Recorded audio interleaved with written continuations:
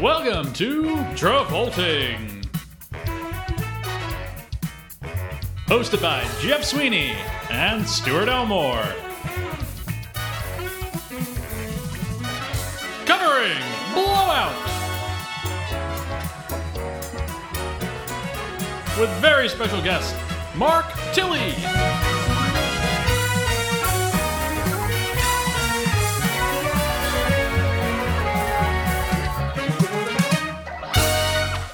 Let's begin. We're recording. Are we? Yeah. Are you sure? I heard the beep. Mark heard the beep. A second. I didn't hear the beep. Because you don't have headphones on. Welcome, ladies and gentlemen, to this episode of Travolting. As you have just heard in that intro, we are covering the film Blowout today, and we are joined by a very special guest, Mark Tilley. Whoop, whoop. Yeah. He's here. He's in the house. That's Mark for folks who... Hope it doesn't blow out the microphone there. As always, joined by Stuart. Hey, folks. Happy to talk about a film about a sound recordist. Yeah, the one and only. The one and only. Yeah. I'm so glad there's a movie about a sound recordist. Yeah, I mean, have you ever discovered any murder plots in your time as location sound? No, but there's a great HBO documentary. I've already lost interest. But the sound recording in Blowout is so like, he makes it seem like so simple, and not simple, but like there's like no disruptions. Everything Yes. is the most peaceful sound recording. It's all like nature. Like, Yeah. It's not what I it's so get. analog. Whenever and, I go out in the middle of the woods and I'm like recording anything, it's usually like I hear a bunch of like not pleasant things. So, but no, I do want to talk about this HBO documentary for people. You hear we'll like let you do it. Werner Herzog being like, you don't hear the peaceful sounds of the forest. You hear the fornication, the death of the jungle. I'm going to move this mic a little bit closer to you, Jeff, just because it is This is already a Buck Wild episode. He's in action. Oh my No, gosh. but okay, this HBO documentary, I got to figure out like what it's called. But basically It's probably just called like the sound recordist. No, it's not. It's Sound. I feel like I know what you're talking about though. It is about this murder mystery about this guy who got away with it. No, I like, don't. He supposedly killed 3 people. Like, he was confirmed he killed 1 person, but he was found not guilty out of a self-defense thing, which was really dumb because he butchered the body. But anyway, he was also suspected for 2 other murders. Folks who listening, like, type in the comments what the name of this documentary is. I'm too lazy to look it up. But anyway, Or the email very us end, travoltingpodcast@gmail.com. yeah. At the very end of the documentary, like, they have this like evidence against him, like the documentary crew, and they're asking him about it, and he's like denying it. And I think, okay, I think we're done. So then he like, Or it's the Jinx. that's what it is, called the Jinx. Okay, there we go. So Isn't he that the goes, James Franco show? no, it's not the James Franco show. So the guy then has to like, that's is there a the- bathroom nearby? So he goes to a bathroom. He has his lav still on. Yeah. And while he's like peeing in the urinal, they pick up on the audio recording the guy saying like, "Oh man, they got you. I'm caught. I did it. I did it. I killed them all." And it was like the sound recordist got it. Yeah. So yeah, that's why I really like Blowout for that reason. I mean, this is pretty much the fictional version of that. It is a fictional version of that. Yeah. Also, like the James Franco show is called The Deuce, not the Jinx. Yeah, not the Jinx, but remember the last time we did an episode with Brian De Palma as a director, and we said it like 50 times. Yeah, this is a movie directed by Brian De Palma. Came out in 1981. Came out in 1981. It's called Blowout. Directed by Brian De Palma. Yes, indeed. Just making sure Can't we confirm. get started on 1981. 1981. that.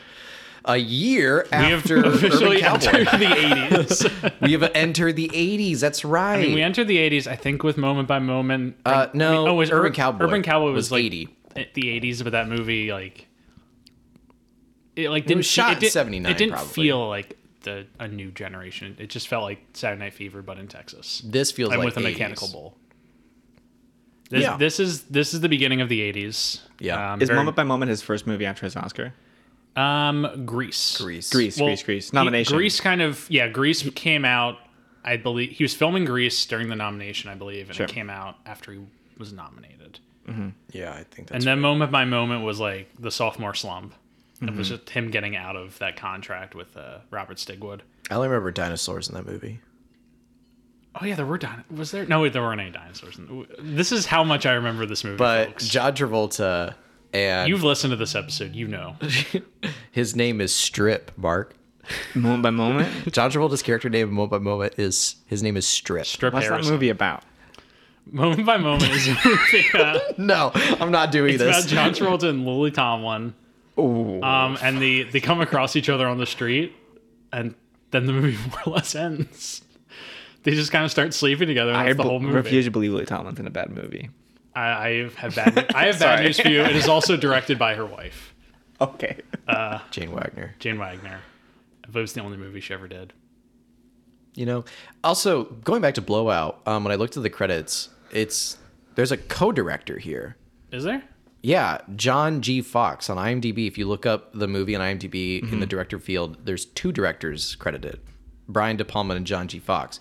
I looked him up, and like this is his only feature that he's ever supposedly directed. Everything else, it's like he directed like maybe a TV episode or wrote for a TV episode, but it's a very short list. So I'm like, Is it in like the assistant directors category on IMDb, like where they put like the ADs and like this second unit guys? Let me no, check, let me it's more check. like producer and like writer. Like it's a very short list of what he's done. And I think the last thing he did was maybe something 2 years after Blowout, and then nothing else. I'm investigating this. Yeah, John G. Second unit. He's the second unit director. But he's listed. But he was at top. he's listed at top with Yeah. Brian De Palma.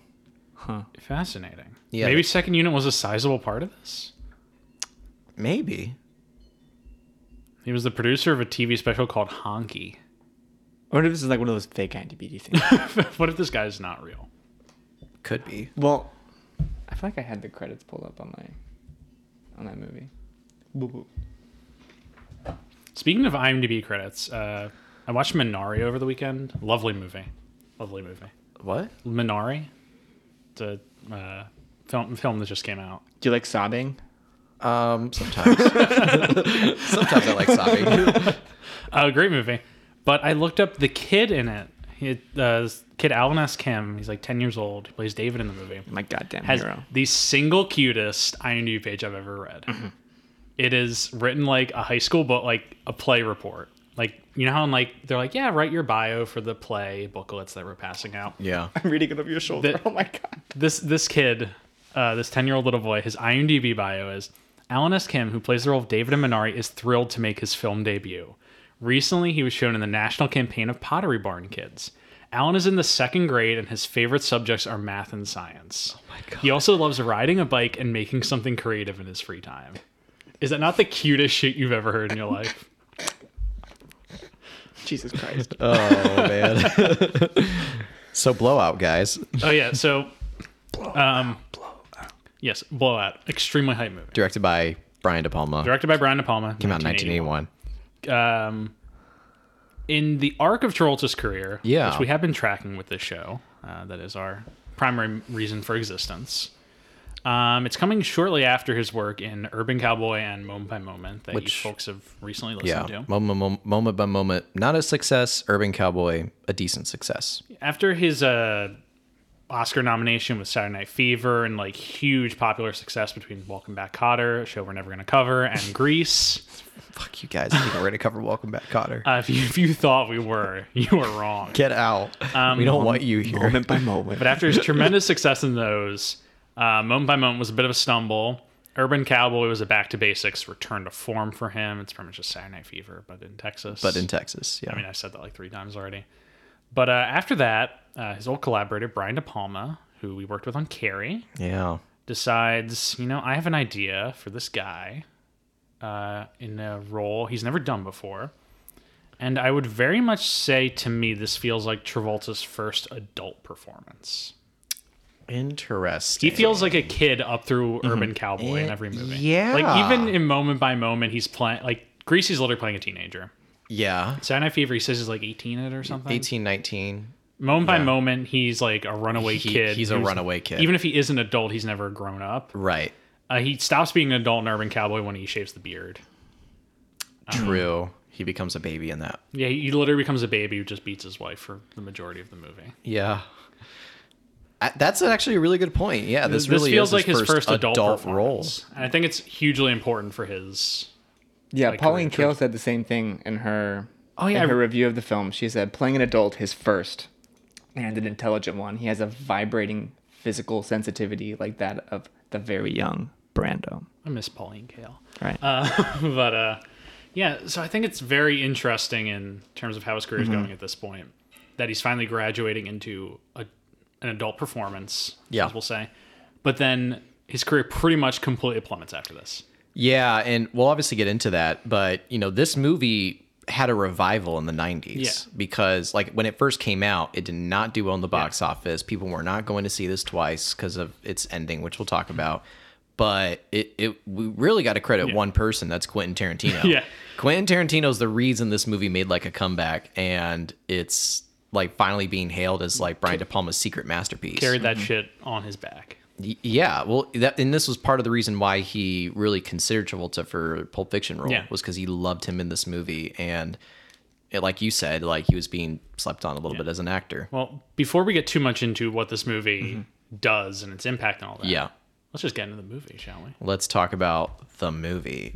Talk about the perfect beginning. This is the best, like the start of the movie. Oh, it's really good. Talking about that like fake movie. Sure, no, the fake movie, but also the Filmways pictures, like logo fanfare with all of its like popping out, the lights and stuff like that. I was just like, this is the best studio film logo I've ever seen. What production company is this? The best ever though is obviously Orion. Orion, I got to go with Orion. Yeah, I was gonna go with Tommy Wiseau. Just Tommy Wiseau and all of his like repeat name. And then the fucking tree in Blade Runner. I think it's the log company. It's just the tree that just builds and builds. Oh yeah. Number 3 for me. Number 3. But the beginning. Yes. So Filmways logo pops up. Filmways, are they still around? Probably not. I feel like every time I look up a company from the 80s, it just does not exist anymore. Oh, what else do they do? The Wikipedia just starts with Filmways was. Okay, they do not exist anymore. Yeah. They did a bunch of TV shows. Sure. The last movie they did was called Summer Lovers, which was a Travolta and Olivia Newton-John film. This film. have quite the scandalous poster. Yeah. There's no John Travolta in it. But. Oh wait, am I thinking of a different film? Oh, it was. Wait. It was directed by Randall Kleiser, our friend from Grease and Boy in the Plastic Bubble. Wow. Randall, what are you doing, man? All the people at home right now are so interested in me talking about this movie that Summer Lovers that happened to be the end of the Filmways brand. Yeah. But yeah, so Filmways logo. Yeah. Before we start with the opening of the movie, I did have a pretty interesting fun fact. This is tell us part a remake of a Michelangelo Antonioni. Blow Up. It's a fun name to say. A movie called Blow Up. Blow Up. From the 60s, right? Yeah, from the 60s. Except in that one, it's photographs instead of sound. Yeah. I was going to watch it this morning because it was on HBO Max last night. And then I went to watch it this morning. Gone. I was so pissed. It's a conspiracy. It disappeared. I know. I was really going to do my homework. But... It's a conspiracy. Right. Yeah. So it's an adaptation or remake. It's a slight remake of that movie. Yeah. And Brian De Palma brought on his collaborators, John Travolta, Nancy Allen, to make this movie. Yeah. And we'll talk about Nancy Allen. Yeah, I like her in this. Oh my God. I don't like her. I can tell we might be having some beefs on this one. We might be. Might be. Yeah, the movie starts as with a fake movie. With a fake movie, which I did not realize. So as soon as this movie starts and I hear like the monster breathing, I'm like, the fuck is this intro? Yeah. They're like, and then like gets to the sorority house. Yeah, and it's like VHS like quality up on the screen. I'm like, is this home movie gonna look like this is? I thought Criterion did a remaster. Right. And so we were going through a sorority house with like a peeping cop, but like this VHS video footage is from the perspective of a killer. Yeah. Yeah. And he walks up behind a cop who's like staring at some nude sorority girls. Yeah. And he stabs the cop. Yeah. And then he just stands outside the window, and everyone's looking out the window, and they people don't see him. Like one person sees one girl does see him, like when they're in the middle of having sex, and she sees him, and it's like, oh my God. But with like the effect of like, hey, quit it. And by the way, like for whatever reason, like that scene is weird because like it's supposed to like imitate coitus, but they both have underwear on, and I'm just like, I mean, It's so red I couldn't tell. right. Yeah. But anyway, yeah. You know what I wrote, is this guy invisible? Because no one's seeing him. But then he does get in, and he Walks right follows around. a girl into the. He just walks around, and like that's when I was like, is he really invisible? Because no one's seeing him. Yeah. Yeah. He's walking around with a knife in his hand. Yeah. And then we see his reflection in the mirror, and it's And he looks like that. And you're like, no one's noticing a guy who looks like that. That is the funniest part of this whole movie, is when the guy looks in the mirror and he just like has this. he has this weird he has this expression on his weird face. expression. Well, he's got like this green like wearing- jacket on He's wearing with like like a bellhop uniform. yeah, and he's got glasses, and he's a little overweight too, and all that stuff. And it's like, what is the fuck is this? It's like Stephen Root from Office Space. It's kind of what he looks like too. He's like, So then he turns his gaze to the girl who's showering right now. a shower. Shower. Never De happened Palma before in riffing on a Brian of- shower scene. I know. Next, there's going to be some violin strings in here.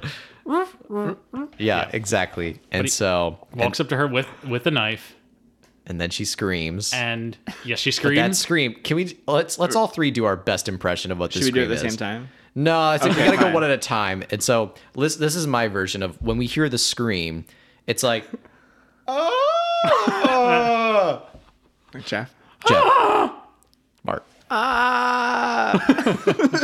So needless to say, it's a bad scream. Yeah. It's a really bad scream. And then we break the world of the movie Yeah. into the sub. I mean, we break the sub movie into the movie. into the actual movie, which is John Travolta, who is a sound technician.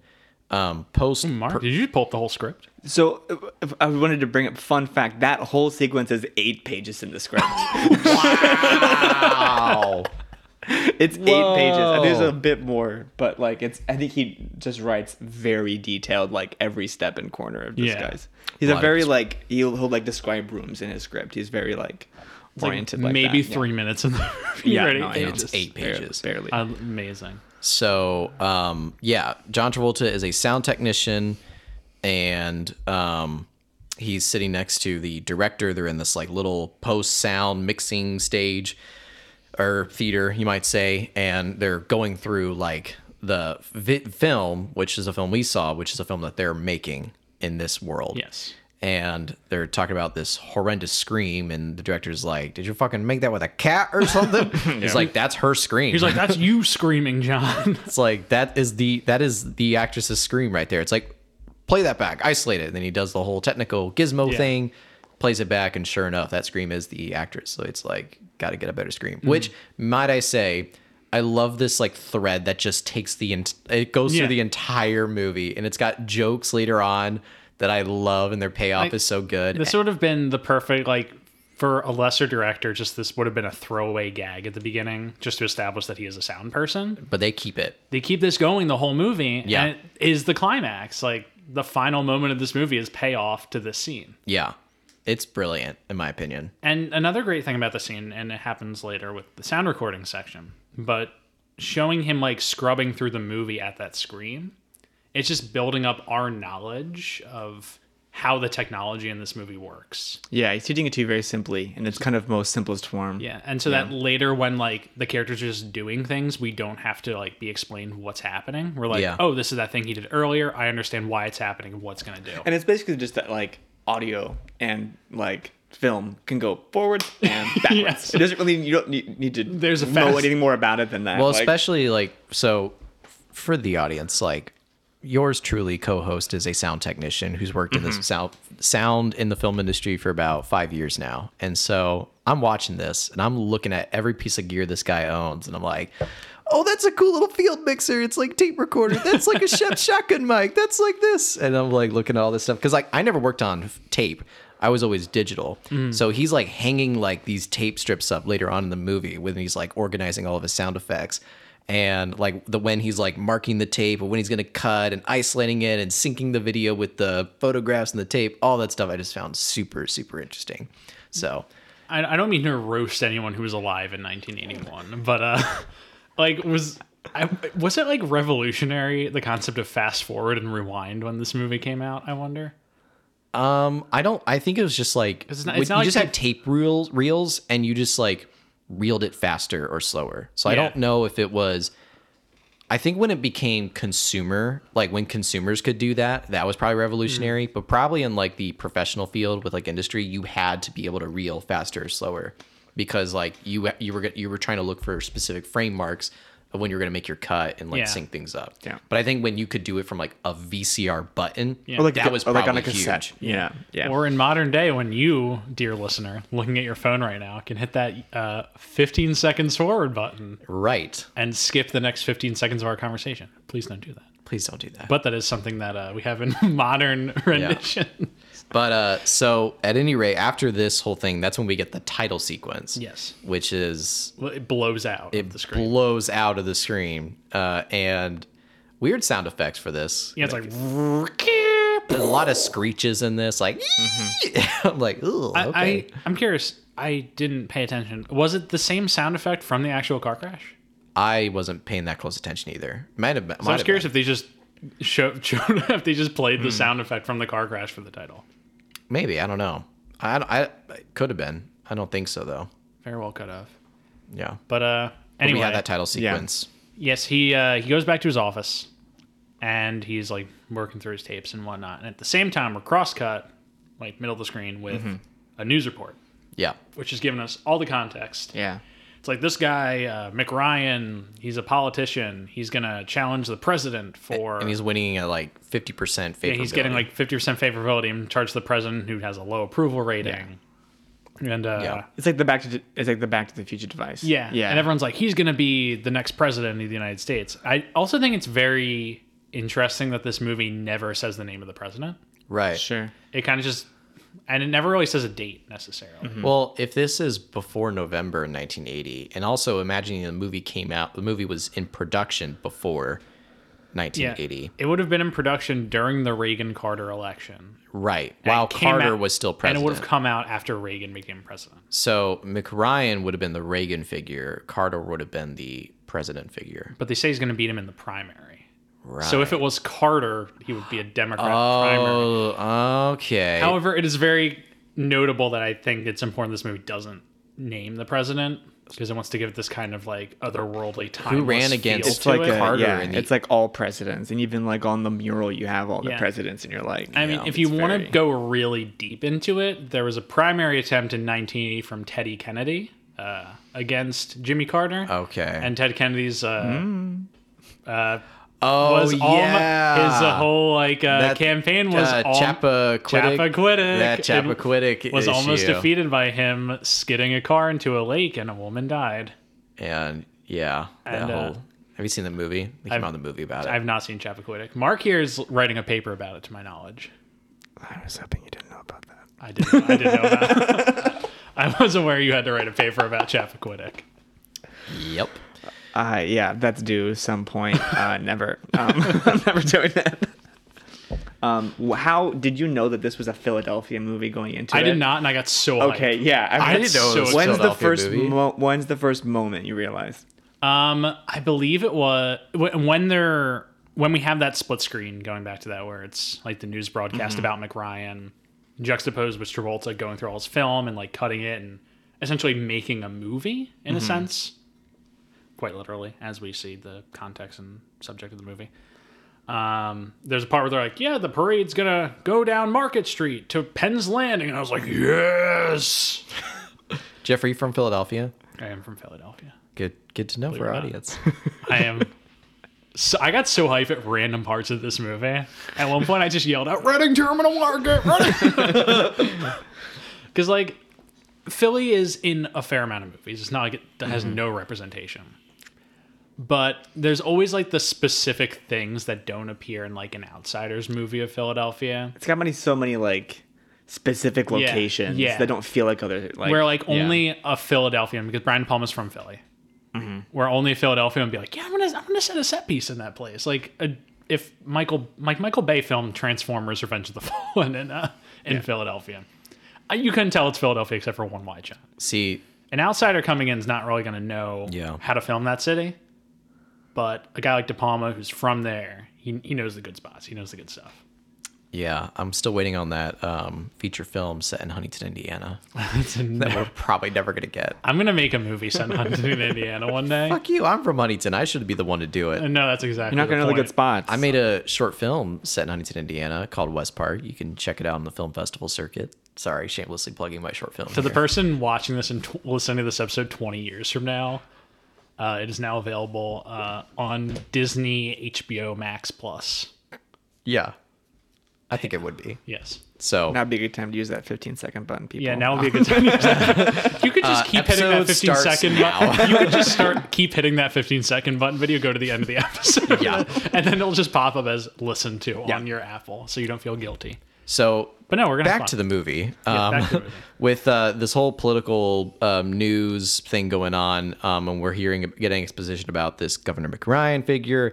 That's when there's this cool little split screen thing going on where he's like working on his sound effects, and that's where it sort of teaches the audience about how he works without like just telling us how it works. It's more just like showing us, oh, like this is how he like organizes all of his sounds. This is how he like makes the cuts. All while like side by side with like the political news segment stuff going on.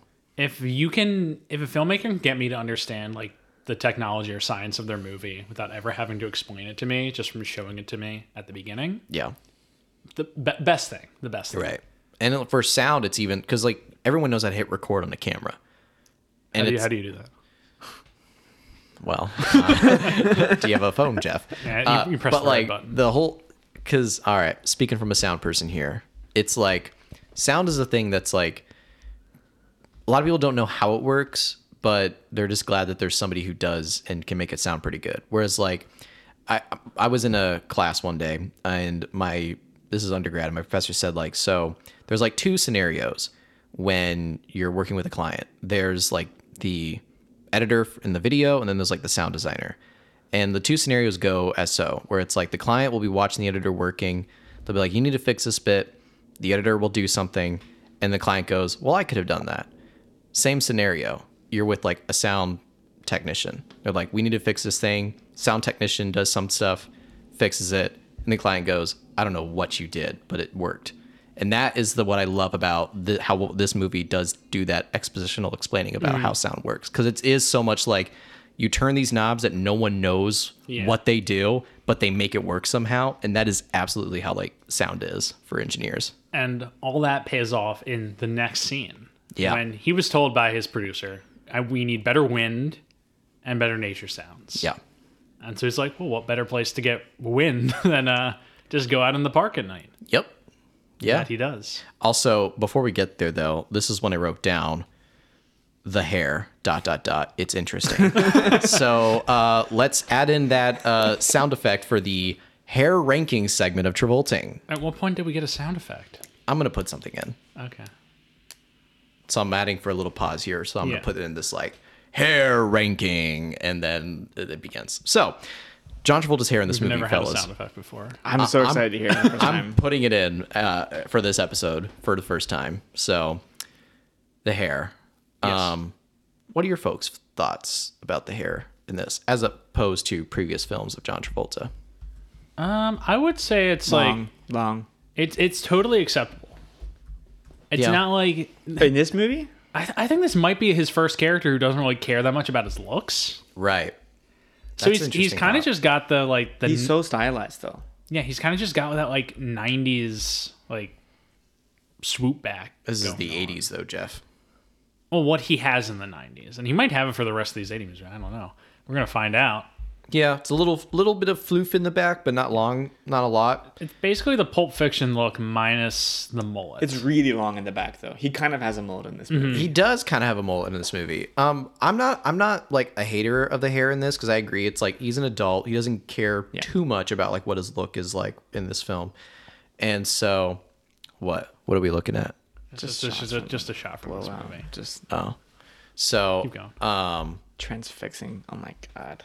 At any rate, I would say that this is probably right up there with, I don't want to say Urban Cowboy, because Urban Cowboy wears a hat the majority of the movie. Boo. I would say this is just under Grease for me.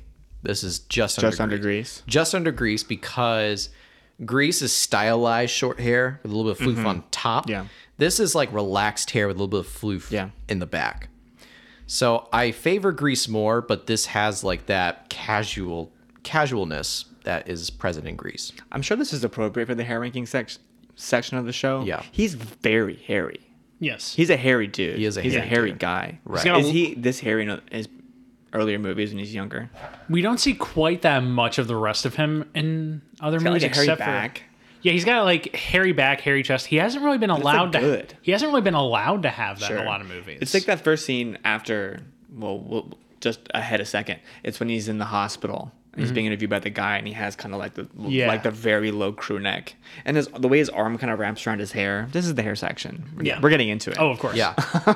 The hair segment of Travolta. Right. I guess it kind of also ties into that thing about this being his first real adult performance. Is that He's a big boy. Previously, he hasn't really been allowed to be a hairy guy. He's had to like look like a little cherub. Yeah, he looks rugged in this. Well, moment by moment, he is like basically nude. For, like, He is nude for the majority of the movie. majority of the film, and he does have a hairy chest, not a hairy back, but a hairy chest for sure. Yeah. But then it's interesting. I mean, this is really jumping ahead. But our next movie, I've seen some pictures. That is like, and he is like, that is Rambo hair. he Staying Alive, it's Rambo hair, yeah, he's looking a little rough in that. which makes sense because the director of said movie is Rambo himself, Sylvester Stallone. Cue the accent. Hey, no Adrian. I'm gonna literally, I am literally gonna do the whole next episode in that voice. No, you're not. But no, I will quit. And then he has don't know. everything kind of shaved off by the next movie. Was that the one sheet for the movie? Yes. And it didn't make $1 billion. It was a flop. You said? Oh my Yeah. god. This is the hit sequel to Saturday Night Fever that we're covering next week. He really does like look like Rambo. He does look like Rambo. We'll talk about. He looks like Jesus Christ Superstar. This is the first time I'm ever going to pull myself back from a digression. We'll talk about Staying Alive next week. Okay. bridge. He's on the bridge. He's So, on the bridge. yeah, as I said before, in conclusion for the hair ranking, I put this right under Grease. Yes. And this has been the hair segment brought to you by Travolting. Moving on to the plot of Blowout, 1981, directed by Brian De Palma. Ba-da-dum. Exit music. Yes. There's no exit music. You folks have all been shammed. So he's out recording. He's out recording in the park. And this is, I mean, there's We're so 30 many minutes in, by the there's way. So many scenes in this movie I would say are my favorite scene in this movie. Yeah, This might be it this is pretty good. because he's like a conductor with his little he's with his little microphone. That is he's like whipping it around. He's like Yeah. For a little bit of historic sound technology context, this is a Sheps microphone. SCHOEPS. Sheps microphone. I'm gonna order 7. Well, they're $3,000 a pop.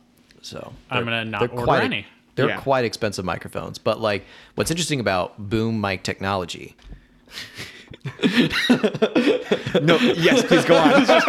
Yeah. Okay. Did you see me not blink there? So what's interesting about boom mic technology is there are different boom mics that call for different scenarios. So for example, like you'll have boom mics which are cardioid polar pattern, meaning that it captures a wide field in front of it, but it's not like laser focused to like the end of the room, meaning you're holding a boom over somebody's head in like a dialogue scene where like maybe 2 people are on frame and you're capturing like that space around them that their voice is projecting versus you have though like an actual shotgun polar pattern shotgun mic, because there are shotgun mics that have cardioid polar patterns, but there's also called a shotgun polar pattern. For all of our sound nerds that are listening to this, you can check me on this. So the shotgun polar pattern, which is present on shotgun microphones, is that laser focus, like you aim the boom at like some wind chimes half a mile away and you only hear the wind chimes. Is that what he's using here? That's Where what it's he's like a using laser here. pointer. So it's like when people are like, would it be like that long? Like it is probably accentuated a little too much in this scene.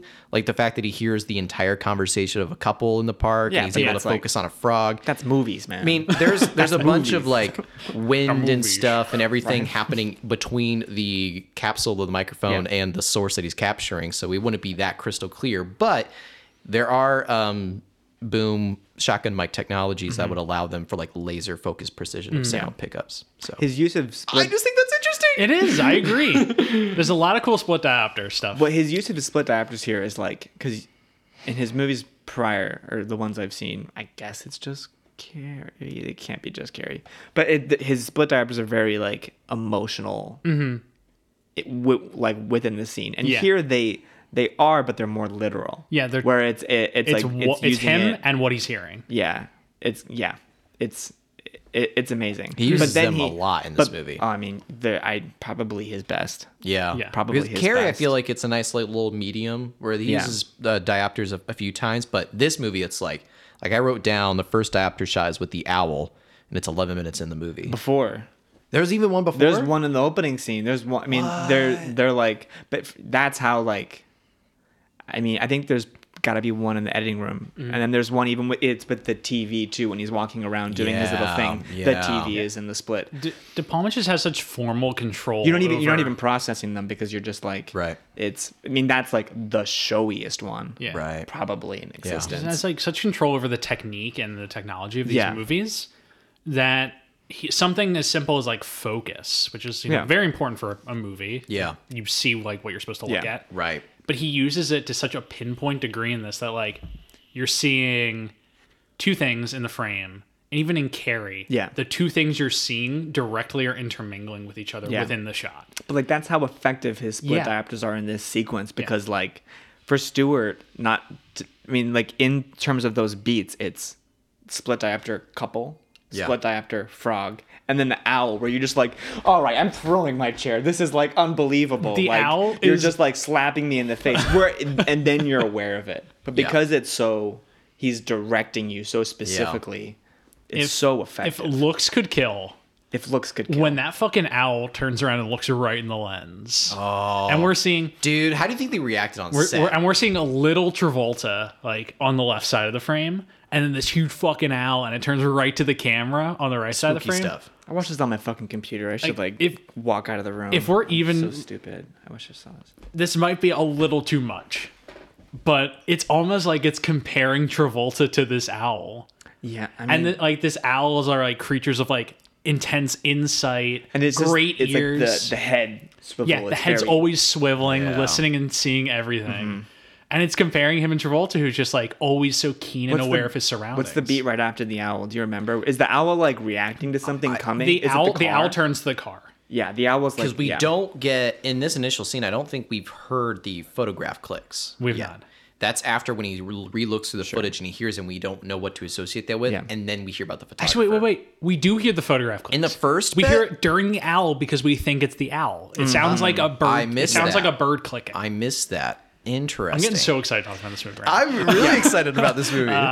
Let's do the crash, because then I have a big question that I can't forget to ask. Yes. About just your mic. Sure. So it sounds like you think it's just a bird. You're like, it's not really a bird, but you're just like, I assume it is. At least I did. Yeah. And I did too. And then he hears, and like you look, and there's a car careening around the corner. It's going crazy. It pulls up. You hear bang, another bang, and then pop, and then the car flies off the railing into the lake, and sinks. Travolta just goes, shit. Oh my god! And what does he do? And he runs in, doesn't help. Like he just runs in. He runs in to help, and like what I think is so cool is like in the background you see a dude in all black wearing a hat sneak away from the bridge. I didn't see this. Here's the thing. Because you see, because I watched that sequence again this morning. Yeah. You see the gunshot. You can see the smoke. You see the puff that he finds later. Yeah. The guy on the bank of the lake or pond or whatever, he's the guy recording the video. Yeah. He's on the opposite side of the bridge though. Or have I completely got the bridge wrong? I think he's creeping under the bridge. For viewers at home, I apologize. This is just Jeff confirming to me. Okay. He's for folks listening, Mark is drawing a diagram sketch of the bridge right now. Travolta's here. This is the road. The car's coming here. The guy, his angle of the footage, I'm like, this is like not like a CinemaSins thing, but because Brian De Palma is so specific in this scene and I can see the gunshot, I want to know if I have it wrong. I think he's recording here. Are you pulling up the scene, Jeff? He's recording here. He sees the gunshot of the car. The car crashes on the bridge here and goes over. Yeah. He comes down here where the guy is, because that's where the guy is recording. I think he goes the other guy's way. over here. The guy's over here. But the guy's... And I think Travolta goes like around here. Because Travolta like bolts like that. And then you see a guy creep out from underneath this side of the bridge. The audience is so enraptured when I hear me describe this image. But you see the guy come out from this side of the bridge and creep up and then run across that way. Okay, so I had it wrong because I thought I was like, he's on the opposite side of the bridge that his footage is filming. And I would, Wow. So Travolta jumps in to help. Yeah. Yes, he jumps in to help. And that's when like this car is underwater. Like it's already like kind of kicked in and he sees Nancy Allen. You know, when Nancy's now in this movie. I typed blowout car crash to try and find that scene, and it is exclusively giving me like insurance quotes for if I had a blowout. I know. Mark is currently putting a straw into a Kool-Aid jammer pouch. Just for You gotta respect it Very honestly. quietly. Nah, you can do it in front of the mic. It's cool. You gotta just blow out that thing. Yeah. On a tangent, if anyone has a hair straightener and Kool-Aid, there's this trick where you can like take scissors and cut off the top of the Kool-Aid jammer, and you can mix in like alcoholic drinks and then take a hair straightener and like reseal the top of it so you have an alcoholic Kool-Aid jammer. So you just cut with Yeah, scissors you just cut here that, and reseal open it, and then Yeah. Tight. We'll remember. Amazing. Did you not know We'll that? remember. I'd never heard of that. You never thought to do that? Yeah. Well, I'm a grown up who doesn't eat. You guys who doesn't drink went Kool-Aid. to Columbia College Chicago, which is not a party campus. Stuart, you also went to Columbia College Chicago. In grad school, I have a Yeah, because you're an old shit. we're the same age, dude. Yeah, that's true. But I went to Ball State, a party school, and I learned all these tricks. So Ooh, watch out, guys. Yeah, he's watch out. he's too cool for this podcast. I am too cool for this podcast.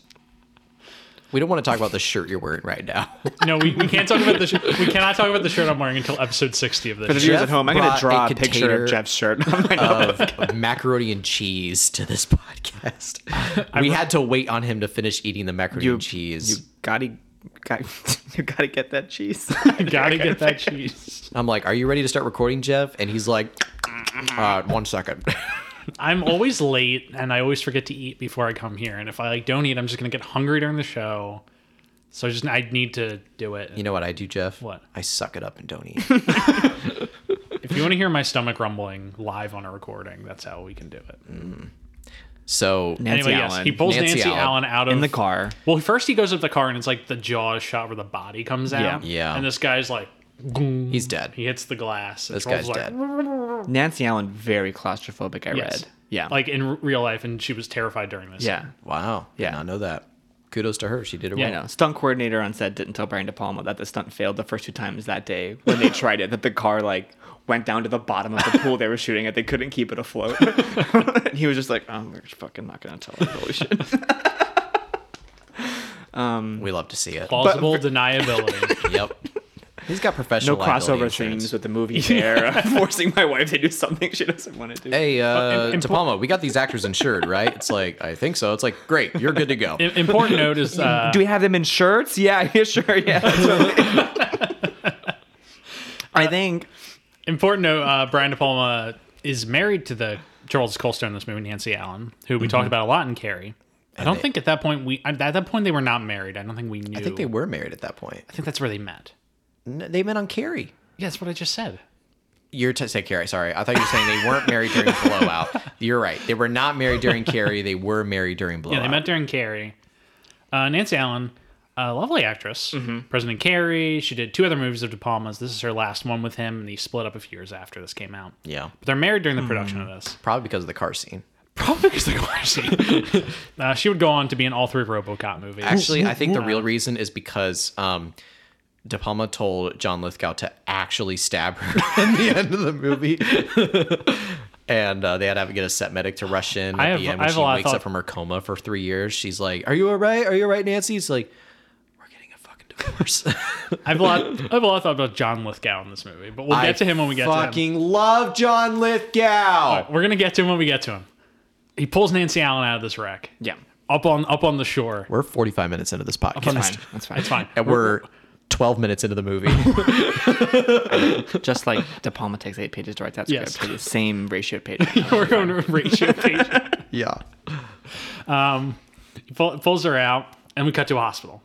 There's no business about how they get to the hospital. We just go to the hospital. Real quick note about the car scene, then move into the hospital, is the score during the rescue scene tight. Oh Yes. my god, Tight. unbelievable. It's amazing. Like the Yeah. music in the background as he's like trying to bash in the rock in the window. Beautiful score.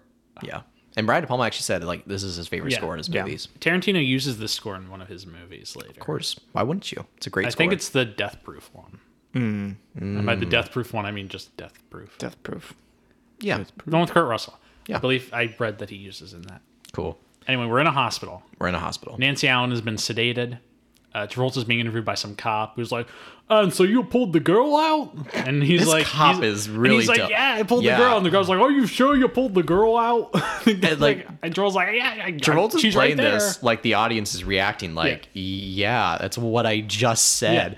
And this is when 14 minutes and 21 seconds, the cop then says the quote, and that's when you heard the blowout. And we get the title of the movie.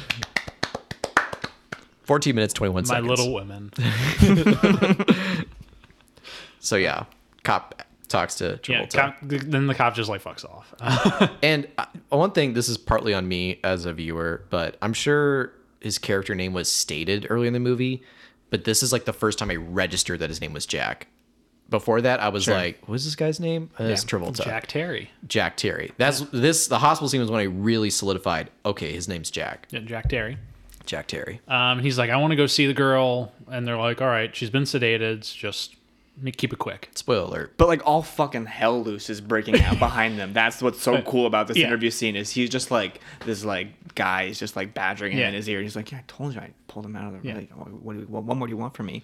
And just like people are like being rushed with stretchers and nurses are just like flailing in the background and there's news reporters and they're like, keep everybody out. And he's just and Travolta's just sitting there against the glass window and he's just looking so smug and so cool. Oh my god.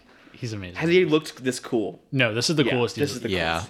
This is I've said this already, but this is my favorite Travolta performance we've had so far.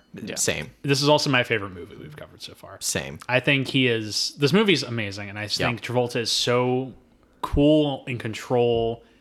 Like, he has a full grasp on his character in this. Yeah. And he's not trying to show off. But what the movie asks him to do, he's so perfect for. Yeah. Because his face is so, and I'm not even, it's like even like the most like expressive face in the world. Because he really just has that like shit-eating grin. Yeah. That smile. But that he can just, because the movie's asking him to do so much recording and looking and listening and thinking and just silently taping and smoking. He's so like, that one expression he's got where he can just be completely still and transfixing during it. I'm looking up a piece of trivia from this movie. Oh, so fun fact, John Travolta suffered insomnia during the shoot. And according to IMDb, which is not totally accurate, but pretending this one is, his lack of sleep helped him create the very moody performance that we've seen, like his downtrodden self throughout the film, was because he was suffering insomnia throughout the film, which makes sense, actually. Yeah, I mean, he looks tired. He looks really tired. He looks like he needs to get some sleep. He looks so sleepy. Yeah. And he's got the best chin. What's up with his chin? What's up with his chin? It's his chin. It has like an indent in the middle. I'm kind of convinced that's the reason you guys are doing this podcast. It's because of his chin. Just to discover his chin. Right? Yeah, his chin's pretty dope. I don't know what you're looking at. So Jeff. he's in the. I'm just trying to find a quote. So that's he's then going to check out Nancy Allen, and she's not sedated. She's up and about just doing her own thing. And then he's like, "Oh, I need to go," and Jack is like, "No, you need to like stay here." And then he proceeds to ask her out for coffee. Like after, He's like, you want to go get some coffee? I also like that Travolta's not doing a voice in this movie.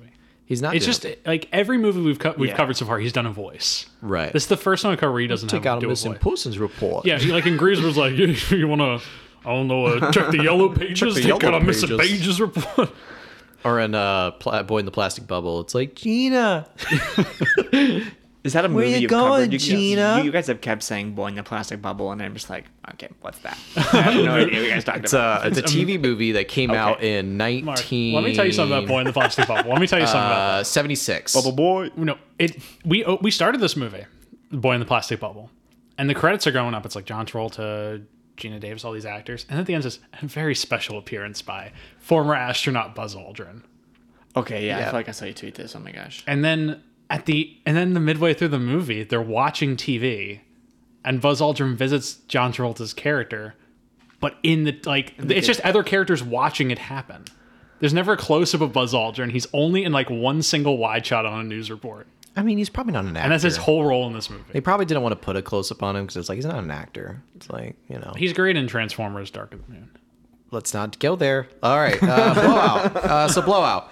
Blowout. So Jack asks her out right after the accident. Like, ill-timed, dude. It's like, she probably has a concussion right now. Does he ask her out in He's the like, motel room or in the hospital room? In the hospital room. Because she says she wants to go home with him. Because she's really sedated and she doesn't want to be in the hospital. She just doesn't like hospitals. Because I know he comes back. And he says, I'll take you. He's like, here's what we'll do. You stay here in the hospital for the night and I'll take you for coffee tomorrow. So it's not quite him asking her out. It's kind of like he's offering her that so she'll listen to the doctors. It sounded like he was asking her out for coffee. He does ask her out for the coffee, but I felt like that was in the motel room when he's like, oh, fuck, what does he say? He's like, that like the very striking wallpaper in that room. Yeah. This movie likes red, white, and blue. Yeah, this movie likes colors. Yeah, this movie likes colors. It's almost like this movie is in some way about the American political system, right? And how we are all very small ants, so much sense. Here we go. capable of changing it. Oh my god! Wow. But we're gonna get to that at the end. You're gonna talk about Reagan Land a lot in this, aren't you? But in between, if we're talking about the parallax view, I'm gonna have some Reagan in Land between Jack and Sally conversation, he then goes back outside, and that's when there's all the police presence and the media coming around, and Mike Ryan's handler comes up. Yes. He's like, I'm there. This guy like talks out of like the corner. It looks like his teeth are like nailed together. He's like, I work for Governor McRyan. Jeff was doing a face with his teeth grind together for folks. He tells Jack, you never saw the girl. The guy who was killed was Governor McRyan, who was going to be the next president. And he says, like, just keep it under wraps. Like, no one needs to know that he was with somebody. And Travolta's like, but that's the truth. Like, he was with somebody. It's like, but it doesn't matter. It's like, do you want to? He's like, the truth doesn't matter. What matters is the perception. You can't do that to his family. Yeah, that he died you can't do this to his family. You want his family to know that he died with that whore. And that last moment that he was cheating on his wife. And Travolta's like, that's the truth. We got to present the truth. That's what I do as a filmmaker, is I present the truth. As a filmmaker and as a former cop buster. That's when we really get the motivation. Yeah. You're kind of just like, is he just like, good guy, that's the truth. Yeah. Tell the truth. And we're going to get there in a moment, but that is something good to like say. It's like, beforehand, like when I think of this guy as like a sound technician, like sound guys, for folks who aren't familiar in the film industry, sound guys sit on chairs on set. So they're not like the most active like beings.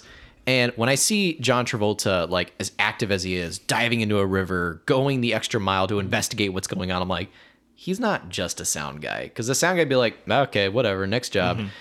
And then when we get that scene later on in the movie that we're going to talk about, where we find out that he worked for like the internal affairs for police or whatever, and like was investigating corrupt cops, I'm like, oh, so his like background in law enforcement makes him like this extra charge to like find the truth and stuff, which makes sense. So, but we'll get there. Yeah. I have a sound mixer story to tell you when we're off air. I have lots of sound mixer stories. I'm writing that down furiously. It's a really good one I got to tell you about. You don't want to say it on the air? I cannot say it on the air. Okay. But spicy. Yes. But so the guy's like, you need to get the girl out of here. Yeah. And Travolta's at that point just been like, why am I getting her out? I was gonna say like, so he takes her to the hotel. Normal procedure would be a cop would drive her home, but it's like, no, we need her out of here. The witness and the victim are gonna go together. Yeah, we can have no evidence that she was there. And so Travolta's just like, sure, whatever. So he goes back in. He's like, hey, remember how I said you need to stay here tonight? We're leaving now. We're leaving right now. And they're in the car together. And Nancy Allen's just like slurring her words and talking stuff because she's drugged. Yeah. She's doing like a Harley Quinn accent. So this actually explains a lot, because I must have missed when they said like she's sedated, because I watched that entire portion of the movie. It's like, why is she acting like That's this? where she's just kind of like, hey, why are you doing this? I just want to go home with you. At first I was like, is she doing a Philly accent? Yeah. And I was like, no. My mom has a really thick Philly accent. So I was like, no, that's not a Philly accent. What's your mom sound like? I can't do it. I wish I could. You could do all the presidents, but you can't do a Philly accent. I can do one president. You could do Sylvester Stallone. You could do John Travolta. You could do a New York accent. We have covered this. Can't do a Philly accent. One president. That's true. Reagan? It's Bill.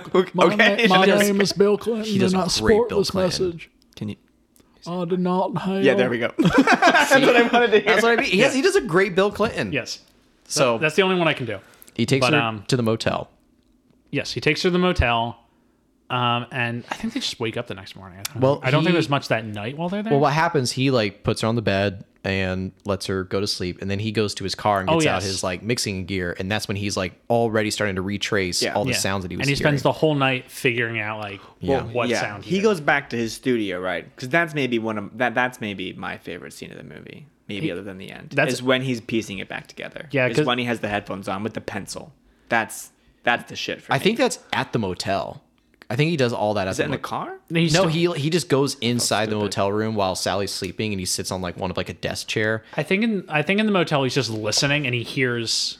He's gunshot. like, no, that's a gunshot. Yeah. And he keeps like listening to it, and then he falls asleep. But yeah, I think. And then the next morning, Nancy Allen wakes up and she's like, "Well, you're here the whole you were." He goes back to his studio because he makes he goes and he does all the rewinding. Or is he rewinding in his car? He has the thing where he can like. Yeah, I think he has the rewind thing with him. Regardless, eventually, like he's there and she wakes up. Yeah, and then he asks her out. And he asks her out. Oh well, I wrote down a quote here, and that is from Nancy Allen. So, you want some coffee? Oh yes, you want some coffee? It's real strong. And she's like, "Let's get coffee." And he's like, "No, I heard a gunshot." I don't know why I just started doing Urban Cowboy Travolta on that. There's another awesome quote where she's like, where they're talking about like, what do you do? It's like, I do sound for movies. It's like, oh, cool, like big movies. And just the best delivery I've ever seen Travolta do. He's just working. He's not like paying that much attention. Mm-hmm. He's just looking down at his work. He's like, no, just the bad ones. Yeah. Just very straight. And I love it so much. Yeah.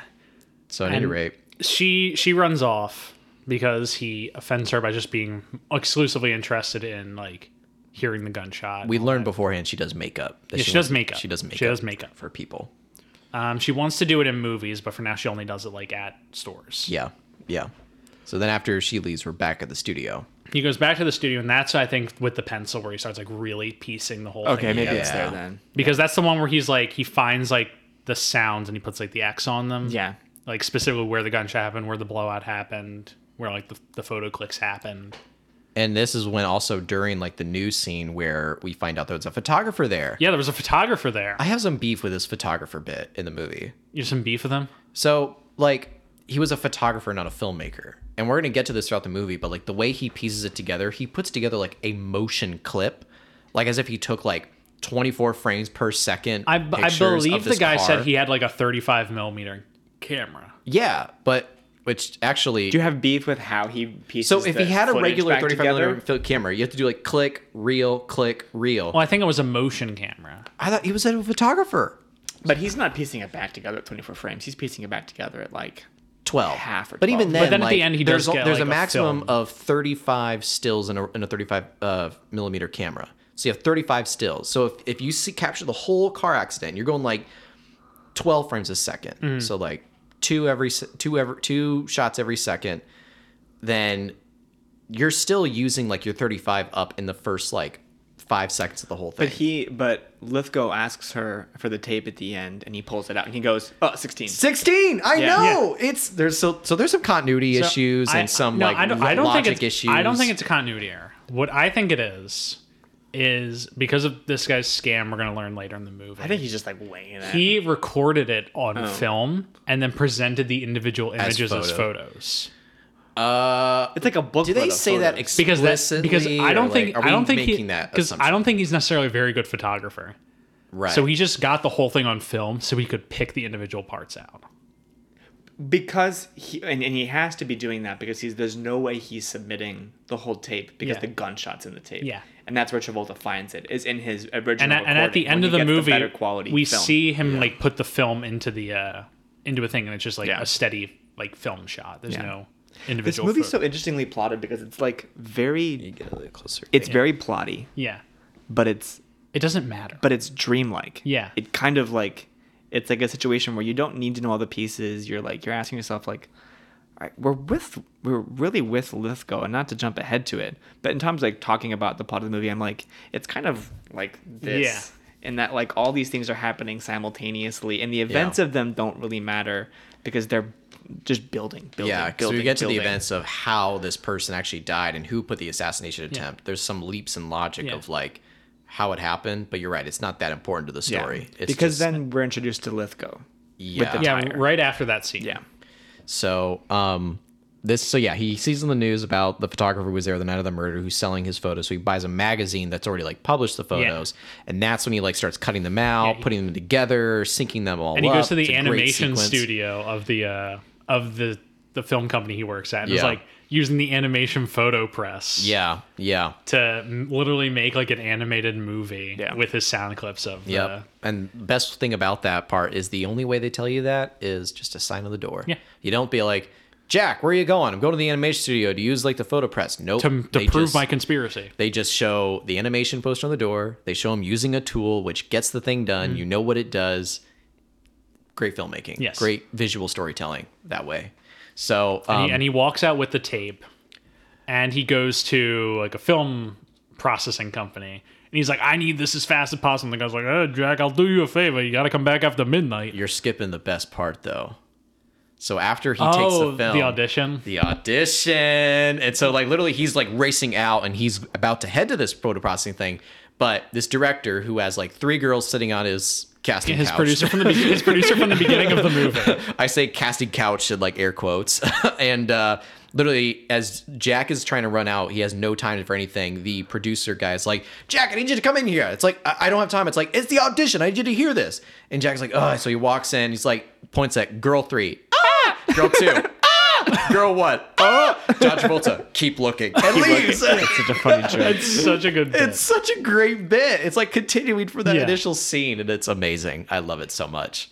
And he delivers it beautifully too. That's so funny. Yeah. So then the photo processing. The photo processing. And then we get the first Lithgow. Mm-hmm. The first where Lithgow. We're just on like a tire or on the trunk of a car. And but we don't even know it's Lithgow. I didn't know it was him at that point. And he opens the trunk, and there's 2 things in it. There's a tire, and there's a box that says magnetic tape eraser. Yeah. Oh, duh, I missed that. Holy shit. That's so stupid. And like he pulls the tire out, and he walks, and he like breaks into the police station, essentially. And turns around, it's John Lithgow. Fucking love John Lithgow. Oh, he's so good. I have difficulty taking him seriously as like a serial killer. Or have you seen murderer. Dexter? No. So he plays a serial killer in Dexter, and he's really good at it. Just because too. he looks like such a lovable, charming man. But that's and I know him in real life. So what? I watched Dexter before I watched this movie. Yeah. And he plays a prominent serial killer who's been killing since the 70s, wink, wink, in Dexter in season 4. And like it goes through a whole thing. He's a family man in Dexter. Yeah. He's like, a nice little guy. He has little temper tantrums, which allude to his like psychopathic personality.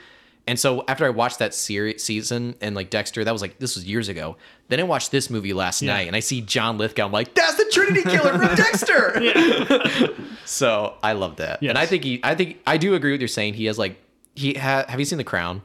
It's just that I've not. I know he plays Churchill in it, though. He has the baby face Churchill face thing, and so it's hard to see him as a serial killer. But I think he's amazing in this movie. Oh yeah. It's just that prior to this, like my only Lithgow, I was like, what I associate him with is, oh yeah, he did. Yeah, we just learned that John Lithgow voiced Yoda in the Empire Strikes Back radio drama. Find it. Am I about to order something live on here? No, right. Not to cut you.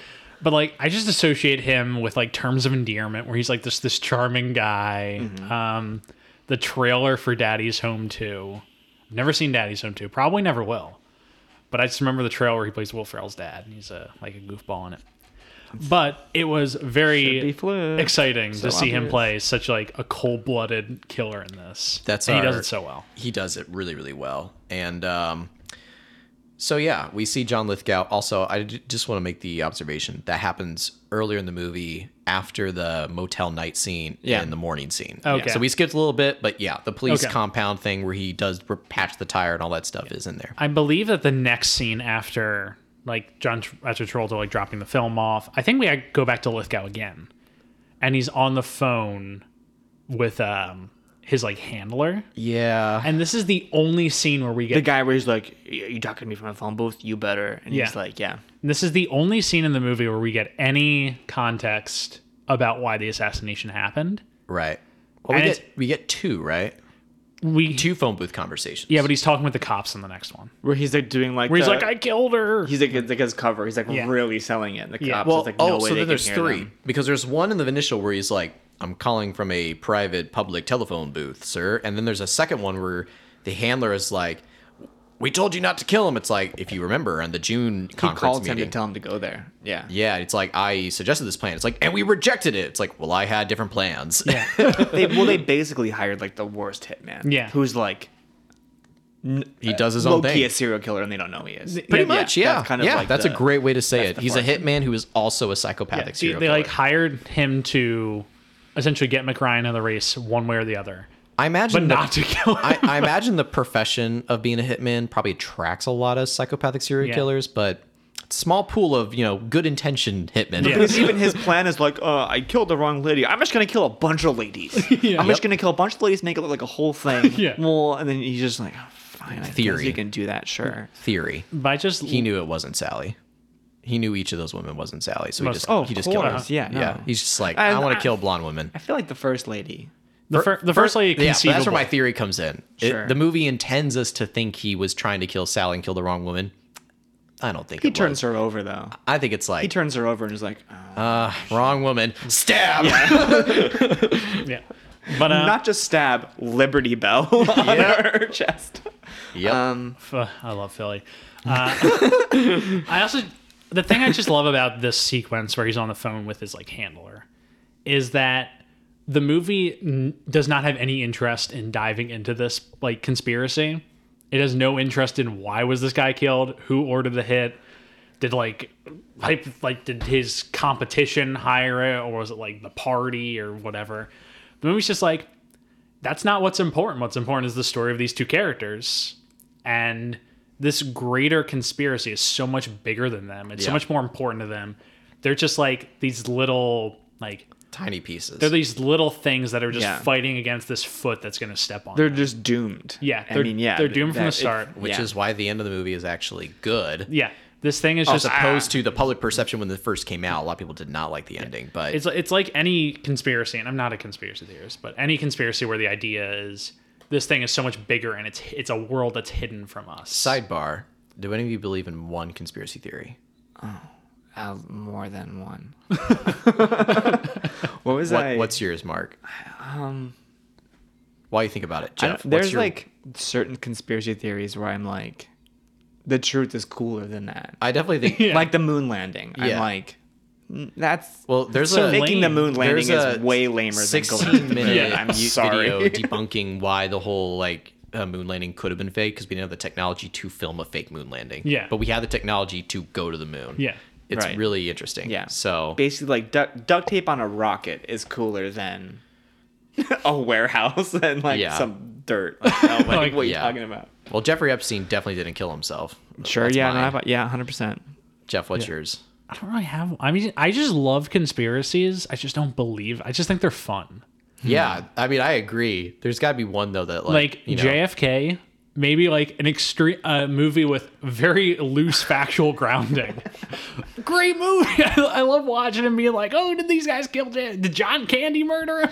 I feel like I love watching that John movie. Candy could have murdered anybody. I love watching that movie and doing that. And then at the end, I'm like, that doesn't really make much sense, but I love it. Just remembering the end of The Rock when Nicolas Cage with his newlywed wife runs out of a church and you have a little USB thing. And this right before when it cuts to credits, Nicolas Cage is like, honey, do you want to know who killed Yeah. JFK? Cut to black credits. Yeah. That's the end of The Rock. But we're not talking about The Rock right now. I feel like I'm sounding like such a dumb, like bad history person here. The sinking of the Lusitania Yeah, in World War One, that's considered that's conspiracy theory. There is The sinking of that to draw the U.S. that into the World War US One. sank it. Yeah, there's the conspiracy that the U.S. sank their own ship. Yeah. So that we could go into the war. Yeah. That's conspiracy Yeah. theory. I don't think we had U-boats though. I don't know what we had. Yeah. Anyway, this is not World War One cast. We're talking about So- conspiracy I'm theories, so which surprised relates you didn't try to and pitch us in a World War One cast right Blowout. there. No, I could have. I really could have. You held we are yourself back. 1 hour and 20 minutes into this podcast. Oh yeah, we're like 30 minutes into the And movie. We haven't even We're- broken out of the first act. All right. So This is going to be our longest First episode. act of the yeah. show. What was not the last? What were we just talking? We were talking about Lithgow and we're- like the conspiracy Okay, theory. So yeah, They finally get coffee. Because They do get he coffee. calls her They after get the coffee. photo thing, and she's like, "Where are you?" And she's like, "I'm on a train." It's like, "Oh, are you leaving town?" It's like, "Well, stay here for a minute. I'll meet you at the station." He meets her at the station. They get coffee. Yeah. And this is where he does his whole he Exposition gives his bit. whole exposition bit. Yeah. And this movie, and this is just more of like a Travolta filmography thing, is that De Palma and him were gonna do Prince of the City, the Sidney Lumet movie. Mm-hmm. They were going to make that movie, and then it fell off. And that scene is like a scene. I haven't seen Prince of the City, so I shouldn't even say it's directly lifted. But I've read that it's heavily lifted from that as a scene from that script that they were gonna shoot. Of their version, and then they went and did Blowout instead. Yeah, so that's kind of what that scene is, but it also gives so much of his character and of his kind of like his truth seeking. I am the cop of the cops. Yeah, and now I'm a sound recorder. Kind of like fun dynamic. Yeah, but so to fill in the audience of Jack Terry's backstory. No, we got to do the scene before that first. What's the scene before that? What's the scene before that? why it's so- he goes it's back jumbled. to the film place processing. He gets the movie. He watches it and sees that the gunshot and his sounds sync up perfectly. Yeah. And he's like, He makes a copy. And he makes a copy, so he has a movie that shows this. He says two things he needs though. He needs to give this to the police, and he needs to get a copy of the original. He's the film. original tape. First thing he does Is is this before the calling to get coffee? yes. Well, it's around the same time. Because after he comes Because I back believe- from the shop, after he comes back from that lunch with her, everything's gone. Yeah. Yeah. Because he goes to the cop, or the police station. He's like, I have the film right here. And they're like, we don't want your conspiracy theories anymore. You put a lot of good guys away. Well, I love that bit because it makes sense why the cops are extra difficult to Jack because it's like, oh, it makes sense because he was a knock. Yeah. But right there, we're like, why are these people being such dicks to John Travolta? And then he's like, fine, I'm taking it. And they're like, oh, not so fast. We're like, is this just a fuck the police movie or something? But then the next scene is when they're having coffee and he explains how he got into sound. I don't think it is, Jeff. Just because the way I wrote it down. Was it reversed? I think it's reversed. Okay. Because right after he calls and says, I'll meet you at the train station, they go to the train station and then it's a coffee scene. Yeah. Figure out the structure. I'm going to pee real quick. Okay. Mark is getting up to Should go we pee. pause? No, we can just keep going. So Okay. I do want to talk about the backstory because I think it's important for our audience who haven't seen the film to know the backstory. So Jack and Sally are getting coffee and they're talking about their professions, like her being in makeup and how passionate she is about it. And then she asks him about his backstory and like, how'd you get into sound? And he talks about, well, I used to fix radios in high school. I was kind of a gear head in like college. I used to make my own like radio, all that stuff. And then he became like he wasn't a police officer, but he was like an engineer, sound technician for police who was like internal affairs, meaning they investigated corrupt cops. So he would put on these a wire, meaning like a wireless lavalier that would transmit to a follow car on undercover cops. So he does this and he's going through like his last undercover experience where they're investigating this corrupt captain. So he puts on this lavalier pack. He tapes it to his side. Yeah. And then they like tape the mic to like his diaphragm in his chest, and then they go through with the undercover investigation. And Travolta's narrating this whole time, and he's Yeah. just like, the thing I didn't count on was he would get nervous and sweaty and overheat his battery pack. Yeah, so like all the liquid sweat got into like the wire, the wiring, recording device, and that will cause it to short out and was would burn burning a the man hole alive. in his side, and so he was like in pain it's in the like car. maybe the sweatiest image I've ever seen in my life. Where like it's like these two mobsters in a car, like a real Don The type of guy, short undercover cop and in then the in the middle, middle there's a short undercover cop clearly in pain. was sweating profusely. He's Yeah. like, he looks like Danny Yalo and Do the Right Thing. He's just covered in sweat. So, and then that would be when, the undercover cop is like, pull over, I gotta go pee. Yeah. And he runs up and he's like trying to get, his lavalier off. Jack Terry and like the cop that's driving the car, they're like, oh, like pull over. And then they see like the mob boss walk into Yeah. the same bathroom and then like walk out in a rush. So Jack Terry like rushes into the bathroom, and that's when he sees the undercover cop hung up by the wire. lavalier. And it's like, I don't know if lavaliers have that much strength built into them. Like if you pull on a lavalier wire, it will break eventually. But yeah, he's literally hung by the wire. By his own device. Yes. I'm back. Yes, Mark is back from his pee. Very affecting. His like hanging on, he's like, it's like an inch above the ground. Yeah. His foot is just like barely touching it. It's so like bone chilling. It's like that close. And that's what drives Travolta, is that he was a guy who worked undercover cops within the department, sold out a bunch of cops in just the pursuit of truth, and he got that guy killed doing it. So he feels like he has like this moral obligation now. Yeah. To fight for truth. Yeah. He tried to escape from it by going into the film industry and ended up just discovering his need to like put truth into film. Yeah. And that's what's really driving him now. Yeah. So it's during this conversation when Jack is telling Sally to stick around, like, just, we need you around because I need your help. You're the only one that was there. And that's when, after that scene, Sally's walking around and because this is before, I knew it was John Lithgow, but like, it doesn't reveal it's John Lithgow until the first killing scene when we see his face. No, we see him in the phone booth.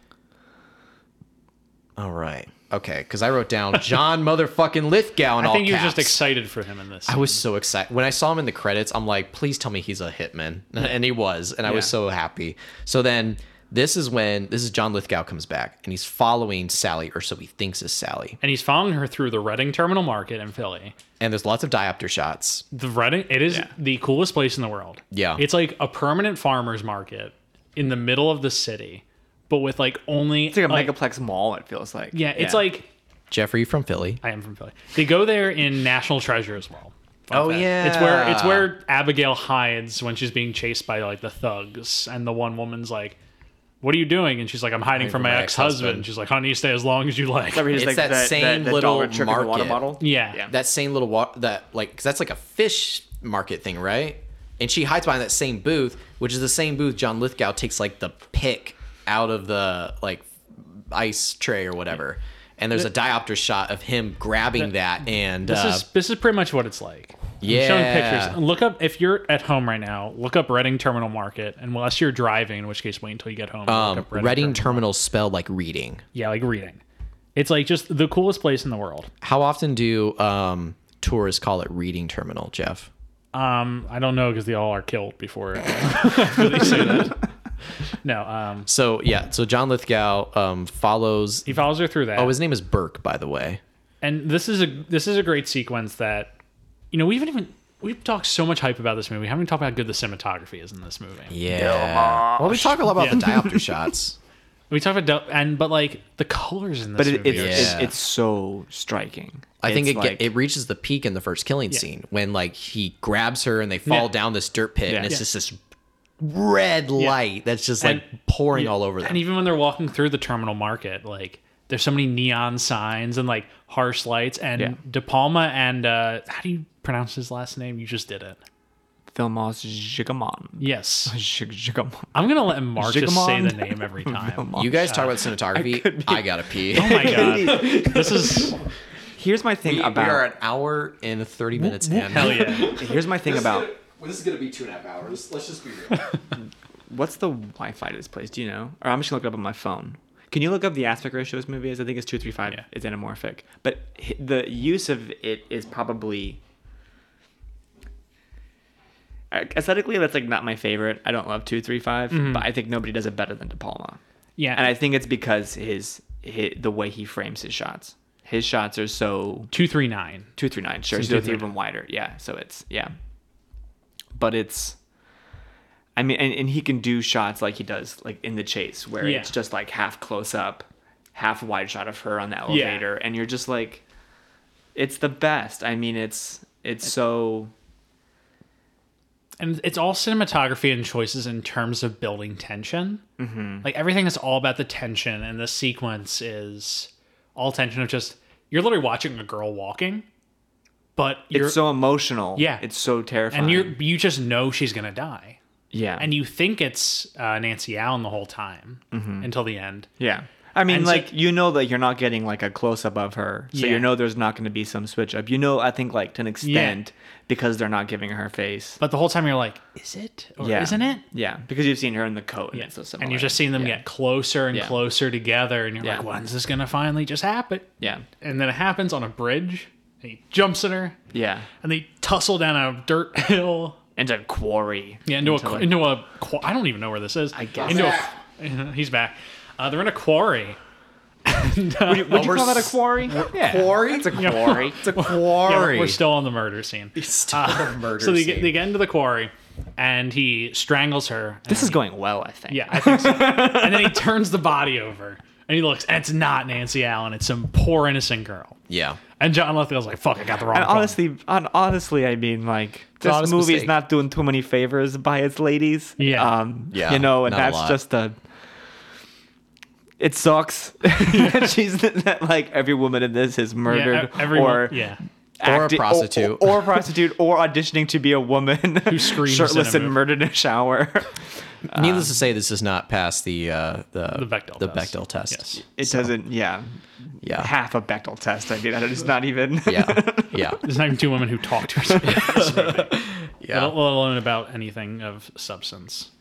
And that's when he stabs her multiple times. Yes. He With the- doesn't stab her multiple times. He stabs her and makes the shape of the Liberty Bell on her stomach. Because Which is revealed later. Yeah. while being a professional hitman, John Lithgow is also a psychopath. You say artist. But no, I remember he's just like, he's holding the Jesus knife up and he's fuck. like, shit, what am I going to put? And then he looks and he sees the Liberty Bell on like a poster and he's like, But also, he's you only like, live once. he's got these like serial killer motivations where his motivations feel like, I found this cool fucking watch and I can pull I can pull some kind of wire, some straight metal wire out of it and just fucking hang people. And he's like, you're just like, You go, John. He's running wild. So after this scene, Sally visits Manny, the photographer. Yeah, she goes to see Manny. And I love the opening of the scene before she goes into Manny's apartment. When Manny's by himself. Manny the photographer, because he's expecting her to come by. And he's like doing a whole rehearsal about what he's going to say to her. And he's Right. going to talk with her. And he's like, hey, Sal, how you doing? Just doing great and yada, yada, yada. Want a drink? Want some scotch? But there's such a like undercurrent of this movie about just like rehearsals and like staging things. Yeah. Yeah. And I love that even he's rehearsing who he's going to be when she walks in the room. And then she comes in and he says exactly what he was rehearsing. It's such a cool sequence. But then she's asking him for the film because she's trying to get it for Jack. Yeah. These sequences are interesting because these are kind of the flattest sequences. Yeah. And they're kind of the only time he really uses like proper like tracking two shots in his little like dingy room. Yeah, they're kind of like the only business scenes. It's kind of and It's kinda like we gotta this just- and the other one feel like business. Yeah. De Palma's like not too interested in Manny beyond his like plot purpose. Yeah. Yeah. But There's actually two of these scenes too. Yeah. Because the first time she's with him and then she's like, I was in the car. Yeah. And it's like, well, I mean, accidents happen, you know? we didn't even talk about his motivation was revealed. Yeah. Yeah. Manny, the photographer, it turns out that the reason Sally was in the car with McRyan was it was a sting operation. Yeah, they were running Yeah. their little scheme that They they, were They run a gonna scheme where blackmail him. she pretends to sleep with wealthy men. and he was Or she hired sleeps by with wealthy whoever men. this guy was. And then he'll run in and take photos and blackmail them. Yeah. That's And their like whole they did it scam. as like a small scheme together, and they were Yeah. hired to do it to McRyan for $6,000. Though he only told her $3,000. Yeah, that photo is funny because he is like, what? Yeah. And she's just like, what? She's Yeah. just like, all right. She's like, here yeah, this again." shit again. Yeah. And that's when afterwards, I think we may have already talked about it, but then it cuts back to Travolta in his studio syncing up the sound with Yeah. the footage or the copies of the footage that he has. Yeah. And he's syncing it up and he sees a gunshot and all that stuff. And then we go to the police station. I'm gonna say we skipped around a little bit. Yeah. So But it's like, that's what I was thinking about this movie is it's like, it's so plotty. yeah. But like, Any of these scenes work in any, like you could put them in any order. you could kind of arrange them in any order. And it feels so like, I was so just kind of like, I don't know, that it like, I'm really bad at that. Oh, That's sorry. my job. The movie, like, it just kind of like takes over where you're not even processing some of them because the information isn't like, it's not. There were a few times like plotting moments where I'm just like not writing notes. I'm like, okay, this is business. Yeah. Like, gotta get De Palma knows when he has to give you some business. Yeah. So we can get back to like, but this kind of flow of the movie. Yeah. And I think the police station is definitely one of them when he's having that argument with the cops and then he like tries to take the footage away and they're like, no, that's evidence. So what I love about that scene in particular when he's talking to the cops is he's like, I need the original footage. It's like, can you find me like the photographer? It's like, we don't know where he is. And then John Travolta goes find him. He has a fucking store. Like, he just goes to his store. Like the cops didn't know that this asshole like had his own store. Yeah. That it's like, oh, well, Jack found him really quickly. Yeah. And that's where like there's a security guard and he's like, I need the footage, or I'm looking for this guy. I have an appointment. He's like, oh, I bet you were trying to get the footage. Yeah. So I don't know, more business stuff. But so then Lithgow, who's working on the tapes and stuff. Yeah. This is when Lithgow like goes in. Well, we don't see him go in. We don't see him go in. John Travolta just gets a call from the cop and he's like, the whole tape was empty. What are you trying to pull on us? Yep. And then Travolta runs back to his office and it's been ransacked and all of his tapes are empty. that amazing shot. Yeah, it's like a 360 spin, but just Yeah. keeps He's happening. just, and the white noise is just like creeping. And in Travolta's on you. just throwing all He's these just- tapes on to try and beautiful. get And a it's sound all to just blank. play. And they're all blank. Yeah. Except for you think you hear one where it's a phone. And you think like, oh, one of them's working and it's a phone sound. Mm-hmm. But then his assistant comes in the room and he's like, are you going to answer your phone or Yeah. no? Yeah. Like at first I was Beautiful. like, because you know he's tucked it up in the roof. You're like, you don't worry about the lost evidence. You know you have the spare, but it's like his life's Yeah, his life's work is his gone. life's work has just been Like deleted. his commitment to the truth in this conspiracy has destroyed his life's work. Yeah. Yeah. And that's when the assistant walks in. It's like, well, somebody in here. It's like, yeah, somebody like walked in. It's like, why did you let Why are you them? the world's worst assistant? And it's like, I have valuable stuff in here. I work for very high value clients. And like Bloody Beach 1 Yeah. and all that stuff. Those are the name of the movies that Travolta works banister on. of Bloody blood or Beach, something. like Bloody Beach 1, Bloody Beach 2, the Bloody something. Yeah. Yeah, a lot of Bordello of blood. He did. Yeah. Like, So then Travolta then gets visited by a reporter who they're talking about like giving over the tapes and all that stuff, and he still needs the footage. Jack talks to Sally about it. Sally, who kind of reveals her job to Travolta as being the person who blackmails these folks, but he doesn't seem to mind or care that much. So that's when Sally goes to visit Manny a second time. Yes. And yeah. And she at this point she's fully caught up in Yeah. Travolta's like quest for the truth. Yeah. And to expose this conspiracy. Yeah. Because she feels guilty about because she thinks she's part of the reason that McRyan died. Right. She's like, our scheme was what led to his death. And also she was a disposable factor. Yeah, That she's it's like, they didn't care about me. If she drowned in the car with him, it would have been fine. So she wants truth and revenge at the same time. Yeah. And Manny's not going to give her the tape.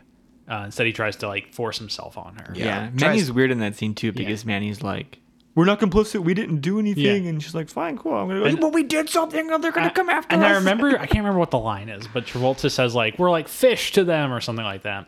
And she says that to Manny. And Manny's like, wouldn't you swallow a box of animal crackers on the way in?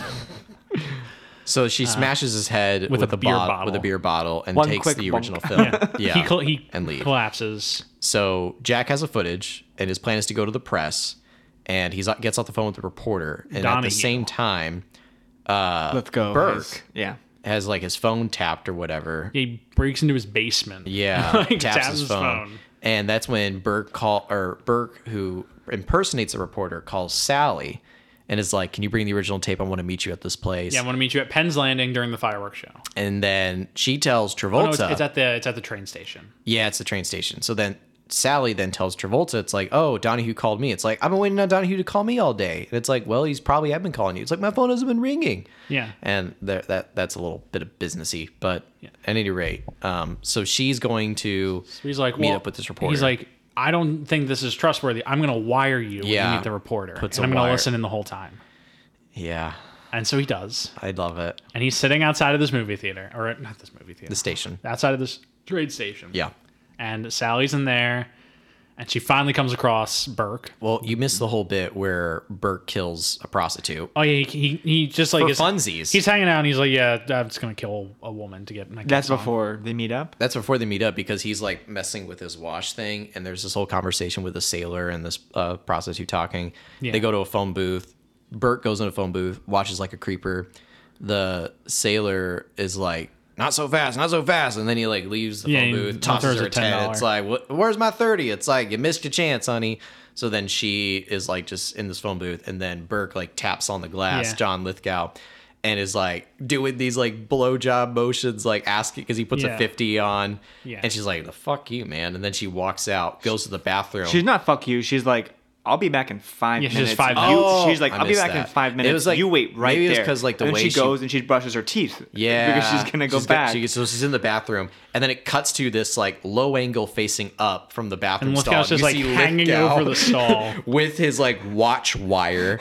And like she like moves around and thinks she hears something. And he's just that tall. He's not even on his tippy toes. Lithgow actually is pretty tall. Oh yeah, 100%. Yeah, he's actually really tall. Why. And so if this wasn't such a horrifying scene about like sexually motivated murder, it would almost be a comedy routine. How much he's hanging over the stall with the wire, and she turns around, he like stands back up. And he's just waiting for her to drop her toothbrush. Yes.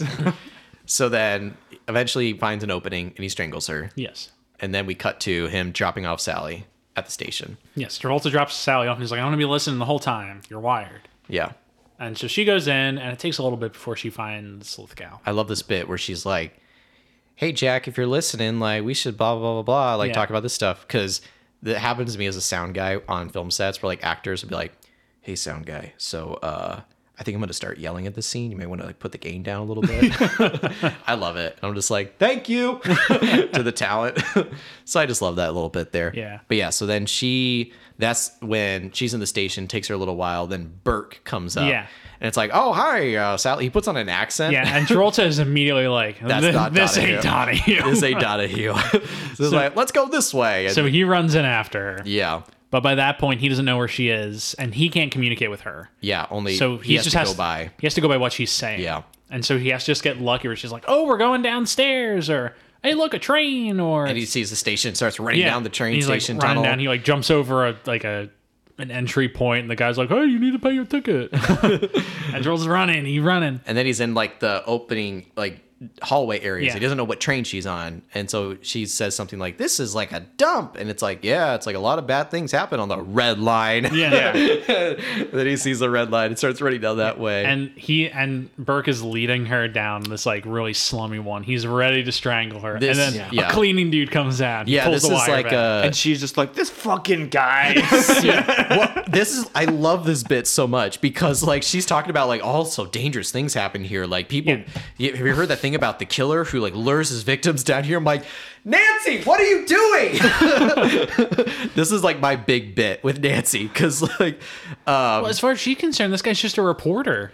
yeah, but it's like the And John Lithgow dialogue. has such a lovable face. Are you interested more with her character, not her performance? That's the thing. It's Sure. like her, like the way it's written is Her it's so like character is over the pretty- top. Like, you know, it's like I imagine like because Brian De Palma wrote Yeah, this. he did. So imagine like Brian De Palma sitting at his desk writing this. It's like, how can I make this like situational irony pop here? It's like, oh, killers lead their victims down here. And I'm like, it's okay. Like, yeah, I get it. It's like she's totally clueless to him being a She's serial like, killer. Yeah, this is a dangerous place, isn't it? And it's like some people lead their victims all the way down to that area where we're walking towards right now. And then look It's out. that then she's the like, hose guy. she's like, John Lithgow, we're fully in the tunnel now. We're not on the platform anymore. Yeah, it's funny. She actually just refers to him as John Lithgow. Yeah. She's like, John Lithgow, why are we here?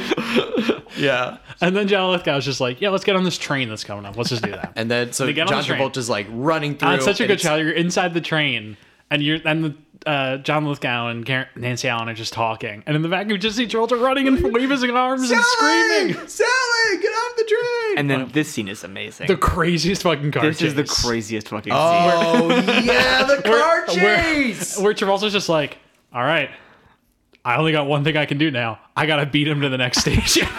So he runs up. During a parade. So he runs up to his car and he like just zips it through. Yep. He comes across a parade. There's a bunch of cops blocking it. He's like, tough. She's gonna die if I don't do this. He goes up these steps. Like, thank God he drives like a fucking, what is it? Like he a drives Jeep a or Jeep, like up a flight of steps through the Philadelphia like City Hall. Like he's driving in. He's driving in City Hall, not outside of it or around it. Beautiful helicopter in shots. City Hall. Helicopter shots. And then he plows past City Hall into the middle of the parade. People are like jumping and leaping out of the way. He's like going up on the sidewalk. He's going up on the sidewalk. Travolta's performance is so calculated. Yeah. He's so like, he's I like- know exactly what I'm doing. And then the car is just like, bitch, is not moving at all. It's just going straight. Yes. And people are just moving out of the Yeah. way. But Travolta's just like, yes. He's like, they'll move. I believe it. And that's when. And then he just drives it into a building. He drives into a Then building. he drives into a building and gets And- knocked unconscious. And his head flies forward and there's blood coming out. I thought he had died when, like, I mean, I was like, kinda did I was like, too. did he just die? Great decision if he did. That would have been amazing. That would have been great. It's like, he just died. But no. He didn't die. He's unconscious. And we go from day to night. And that's when my thought, it's like, he's been unconscious for a long enough period of time. Surely Sally's dead. Yeah. But we cut She's to not. Sally and John Lithgow, and they're just hanging out at Penn's Landing watching these fireworks. And he's like, yeah, it's lovely fireworks. Do you have the tapes? I'm going to put them on the air. And she's like telling him all about like the technical specs. Yeah. Like, Jack told me to tell you it's like 16 millimeter. It's like, yep, it looks like 16. All right. And he pulls it out and he rips it and he wraps it around the thing and he throws it in the she's room. just And that's when I hey, get my don't think favorite that's how line. Okay, you go. My favorite line from that Sally says is like, she's just like very like casually mad. Not like over. Yeah. She's not freaking out. It's like, what the fuck are you doing? That's our tape. No, she's like, hey, Jack's gonna kill you. Kill you. Metaphorical. And then she realizes what happened. And then we cut back to an ambulance. yeah. Where Travolta is passed out. Yeah. I like that this guy broke through police barriers, drove through City Hall, endangered hundreds of pedestrians, and crashed into a building and destroyed property. And they just have him in an ambulance. He's like in an ambulance. And he's not handcuffed. He's not handcuffed. He's just, and then he gets up and he runs out. And he still has his earpiece on him. He just throws it in And he still has the it's earpiece still on. It's still working. Yeah. It's still transmitting all that And shit. so he's running, and this is actually my favorite scene in this movie. like, what's I mean, the there's range this- on those transmitters? Because they're pretty far apart. This and now we're getting into it. This last like 15 minutes Transcendent. is, and the movie just goes quiet because the movie has been all business and Yeah. talkie into this scene, into that room. And the business is good. I love Yeah. all the business. I don't think there's like a wasted moment Yeah. in this movie. Yeah. But then the movie just kind of like turns everything off, turns Pino's score up. Yeah. And it's just It's just fireworks going off. He's running through a Travolta running through a parade. crowd. Yeah. And she is being like lured somewhere. Like, I will say one thing. Burke had a few opportunities to kill her and then just chose like, no, I'm going to drag her up the stairs. But up- he's so theatrical. And you Yeah, know that's when he's in true. the bathroom with her and he's like, no, it's got to be this way. He's such a... He's an artist, and Yeah. it goes back to the, like I never thought of it that way. it goes back That to is like true. it goes It's back to like his- yeah. every character in this movie Or thinking is of try- himself is, as an is artist. trying to like present a version of themselves and like be an artist. Like even Manny at that one point is rehearsing how he's going to present himself when she comes in. Yeah. Burke is such like a theatrical. Everyone in this movie is so performative Yeah. that Burke is like, no, I need to kill her in front of the giant American flag as the fireworks are going off. And so he instead of just stabbing her and throwing her in the river, which would have been easy right there, he could have done it, no one noticed.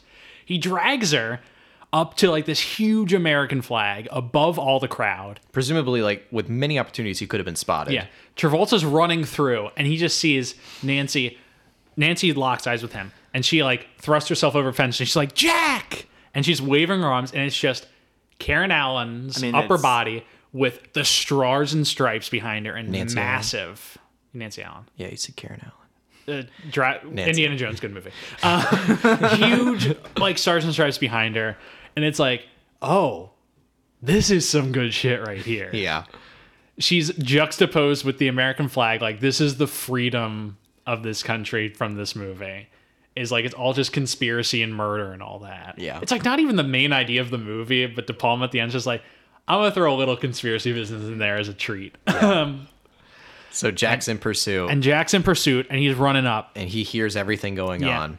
And he hears her scream, and no, the music just cuts out Yeah. during her scream. It's just ah, That's where she hears Jack when Yeah. when she screams Yeah. Jack. She And screams he hears Jack. it here and he hears it there. Yeah, and she goes, and then she just screams. Yeah. And then Lithgow grabs her and he's strangling her. Yeah. Travolta's running up the steps.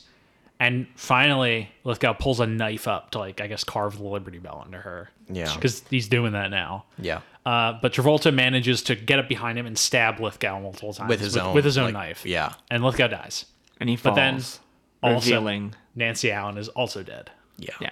And she has, like, strangle marks. And then Travolta just grabs her body and holds We're it going up. to talk about 360. And we're spinning around them. Beautiful 360. With fireworks going Low off and, angle, like, facing up so you see Like the sky. reds and blues blasting on them, this huge flag, fireworks. Oh my god! Most beautiful shot in the movie, hands Oh down. my Is this an- god! It's so beautiful. Do you either of you know if this was all on camera? My guess is it is. The It fireworks has bit? to be. I feel like the pan. Could that have been green screen? Like they shot the fireworks separate and then they just green screen, but like for De Palma, I could just see them actually setting off do the it. fireworks. Yeah. They 'Cause feel it like is they're a- moving at different speeds, which is one of the most affecting things about the Yeah. image. I could be wrong. I could just watch it now, but like, But the 360 low angle facing up at the sky Yeah. fireworks scene. Ooh, I just cried. We got I don't know cinematographer why. I buddies was just- watching this. it's so emotional and so magic. we got like That's what movies are all about. yeah, folks who are interested in cinematography and lighting and all that stuff, just watch the movie for just that shot. Yeah, It is so You could just watch that shot and just be like, yeah, I got it. I mean, also That's the like movie. That's the movie. That's the whole movie's in that shot. top to It bottom, is. this movie looks great though. Yeah, this whole movie's great. it Top to does look bottom. really good. Top to bottom. So yeah, so she's dead. She's dead. We now fade out. We fade back on Travolta sitting in the snow On a park bench. on a park bench. Listening. It has presumably been some time. And he's still listening to that conversation they Yeah, had. that he had because he When she can't was let like- her go. He Yeah. feels like just as he failed that undercover cop, Yeah. he failed McRyan, he failed her. Yeah. It's a conversation we've heard before. Yeah. Like, I think I did. It's like yeah. when she talks to the mic to Jack. Oh, it's when he says she's that. like, so Yeah. Jack, like, when are we going to do this or whatever Yeah. afterwards? And then, so we get that in the park bench scene. And then we go to the film studio again, the little theater thing Yeah. where they're going through screams. Yeah. Yeah. And like, you start with the movie screen substitutes with all the other actresses or whatever, but then it like intercuts and then overlaps into her screams. He's when- using her scream, isn't it, in the movie? Yeah. Yeah, he's using Oh, her I scream. didn't know he was using No, her he scream. used her scream that he recorded Oh, that's fucked up. in the movie. That's That's a bit fucked up. You didn't put that together? No, I didn't. I thought No. it was just a scream, and he was associating it with her scream. no, bro. Because he failed to make this thing that was able to like create change and expose this conspiracy. And so the only like way he can keep her memory and the only like truth he can find is bringing out her real scream and putting it in this shitty horror movie. Yeah. Well, that's a lot to take in. And that even And just it- before that, like between the scene and when he's on the bench in the snow and into the theater room, you have like 15 seconds of just like, and the conspiracies are still there. Yeah. Blah, blah, blah, blah, blah, blah. The election will go Yeah. on however it was. This shit's just going to Yeah. repeat itself. This is just... It's just it part of the doesn't business. really matter. It's There's just nothing the he could do business of the about it. country. Yeah. And all he can do is make that shitty horror movie and put her scream in. And the director is like, Jack, that's a great scream. And he's just like, yep. And it's like that's that movie that they're making is like in a sense how De Palma's like looking at Blowout as like it's this piece of like populist entertainment, and that's the only way he can get like something authentic into the world is by hiding it in that. Yeah. And that her scream is the only authentic part of that horror movie. Yeah. And then it ends with Travolta and he's like crying listening to her scream because his boss is like, that's a great scream, and Travolta's just like, good scream, good scream, Great scream. and Fade then to black. cut to black, directed by Brian De Palma. Yeah. Beautiful. Oh, don't do that. What a movie! What a What a fucking movie. movie. What a fucking ending. A lot of people hated the ending when it first came out. Yeah, this Stupid. this movie bombed at the box office. Yeah, no good. Partially as a result of that ending. It had bad word of mouth because people are like, it's a miserable ending. We're in the 80s now. We like optimism. Yeah, it's like we like happy endings. Everything in the 70s ends miserably and it made all this money, and then everything in the 80s ends happy. Yeah. because people decided we don't like sadness anymore. Sure. Because I think we're out of Vietnam. Yeah, it's like we dealt with Nixon. We have Reagan now. He tells us America's great, so we're just gonna. We're happy now. We're happy now. Yeah. It's not as if the Brian De Palma's movies end with notes of joy. Oh yeah, no. Carrie's very nihilistic. Yeah, all of his movies are nihilistic. It's not like people would have been surprised. I don't know. I guess it was just like popular audiences who, because this is, or maybe they're just sick of his shit. All of Travolta's movies to this point have had like moderately optimistic endings. Boy in the Plastic Bubble is kind of a mixed bag. Boy in the Plastic Bubble ends with him probably dying, but he also rides off on a horse. Yeah, so it's it's ambiguous, but ambiguous in the way that like you kind of know like how it's going to end. Still talking about movies Brian De Palma directed. I was like, oh, I didn't put that together. But even Saturday Night Fever ends on the hint of optimism that men can get better. Yeah. And presumably next week we're going to learn that no, they actually can't. Staying alive. Yeah. But, this is the first Travolta movie where it has this like miserable ending. And it's very much him maturing as an artist and as a performer. And I think the fact that audiences roundly rejected it is what's going to tee us up for the next 13 years of Travolta's career, where it's like all like 20% Rotten Tomatoes movies with like no real effort on his end or the filmmaker's end to try and make something interesting out of it. Yeah. I mean, we're going to talk about that plenty because we have like 20 movies to watch in that area. Oh God. Do we really? Not 20. It's not. How many like movies did 8. he make in the 80s? I think we have like 8. It's Well, are we including 1, all the TV 2, movies 3, he did? 4, 5, 6, 7, 8, 9, 10, 11, 12. Fuck. We have 12 to watch before we get to Pulp Fiction. Fuck. So we have 12 80s movies, which are all like, fairly rough. But it's just, I think it's the failure of this movie that tees him up for that. Yeah. Because, to both him and to someone who would finance a movie he's in, serious Travolta's not marketable. And it's not until we get to Pulp Fiction that serious Travolta becomes marketable again. Yeah. They're like, oh wait, this guy's actually pretty good. It's like a childhood trauma. Because it's like Travolta, who could have been propelled as this like actor, like somebody who like goes for the roles and really takes it seriously and really dives deep. This was his chance to do that, and it kind of spat at his face a little bit of it. And I don't think it's at all an accident that his next movie is a sequel to his second most successful movie. Yeah. Where he's like, this didn't work out. I need to go back to the basics. Yeah. And which I think about, we're going to talk about Staying Alive, but when you think about, because this is after Rocky. Yeah. So Sylvester Stallone directing, John Travolta reprising his Oscar-nominated role. It probably seemed like a shoo-in. What? It probably seemed like a shoo-in. It was going to like be a hit. Yeah. And it wasn't. Instead, this movie, which only made $13 million in the box office when it was expected to make 60 to 80. Yeah. That's terrible. It's so sad. Yeah, it is sad. However, but thank you, Quentin Tarantino. Yes, Quentin Tarantino says it's one of his 3 favorite movies. Yeah. I believe it. Man has pretty good taste. Yeah. Side note. Do we remember that year where like Quentin Tarantino used to put out his top 10 favorite movies of every year? He's just like put it on his blog or whatever. And there was a year where in 2010, Tangled was his number 1 movie of the year. I remember Tangled. There's another year. Lone Ranger was in one of them. I'm mixing it up with Sofia Coppola and Daddy's Home. I'm mixing that up on that thing on her list. There's another one. There's a weird one on his list. Yeah. Toy Story 3. I think it was Toy Story 3 and Tangled are both like his top like 5. It's like the man knows. It's Quentin Tarantino. Like you could. I trust. Good. Tangled's a great movie. Tangled's good. But he also loved The Lone Ranger, which is actually a real good movie. I enjoy it. I haven't seen it. You should. Everyone who thinks that The Lone Ranger is bad should probably rewatch it because it's actually pretty good. Yeah. Johnny Depp aside, it's pretty good. Yeah. Anyway, this is one of his Blowout's one of his favorite movies. And it's what. And it will be one of mine.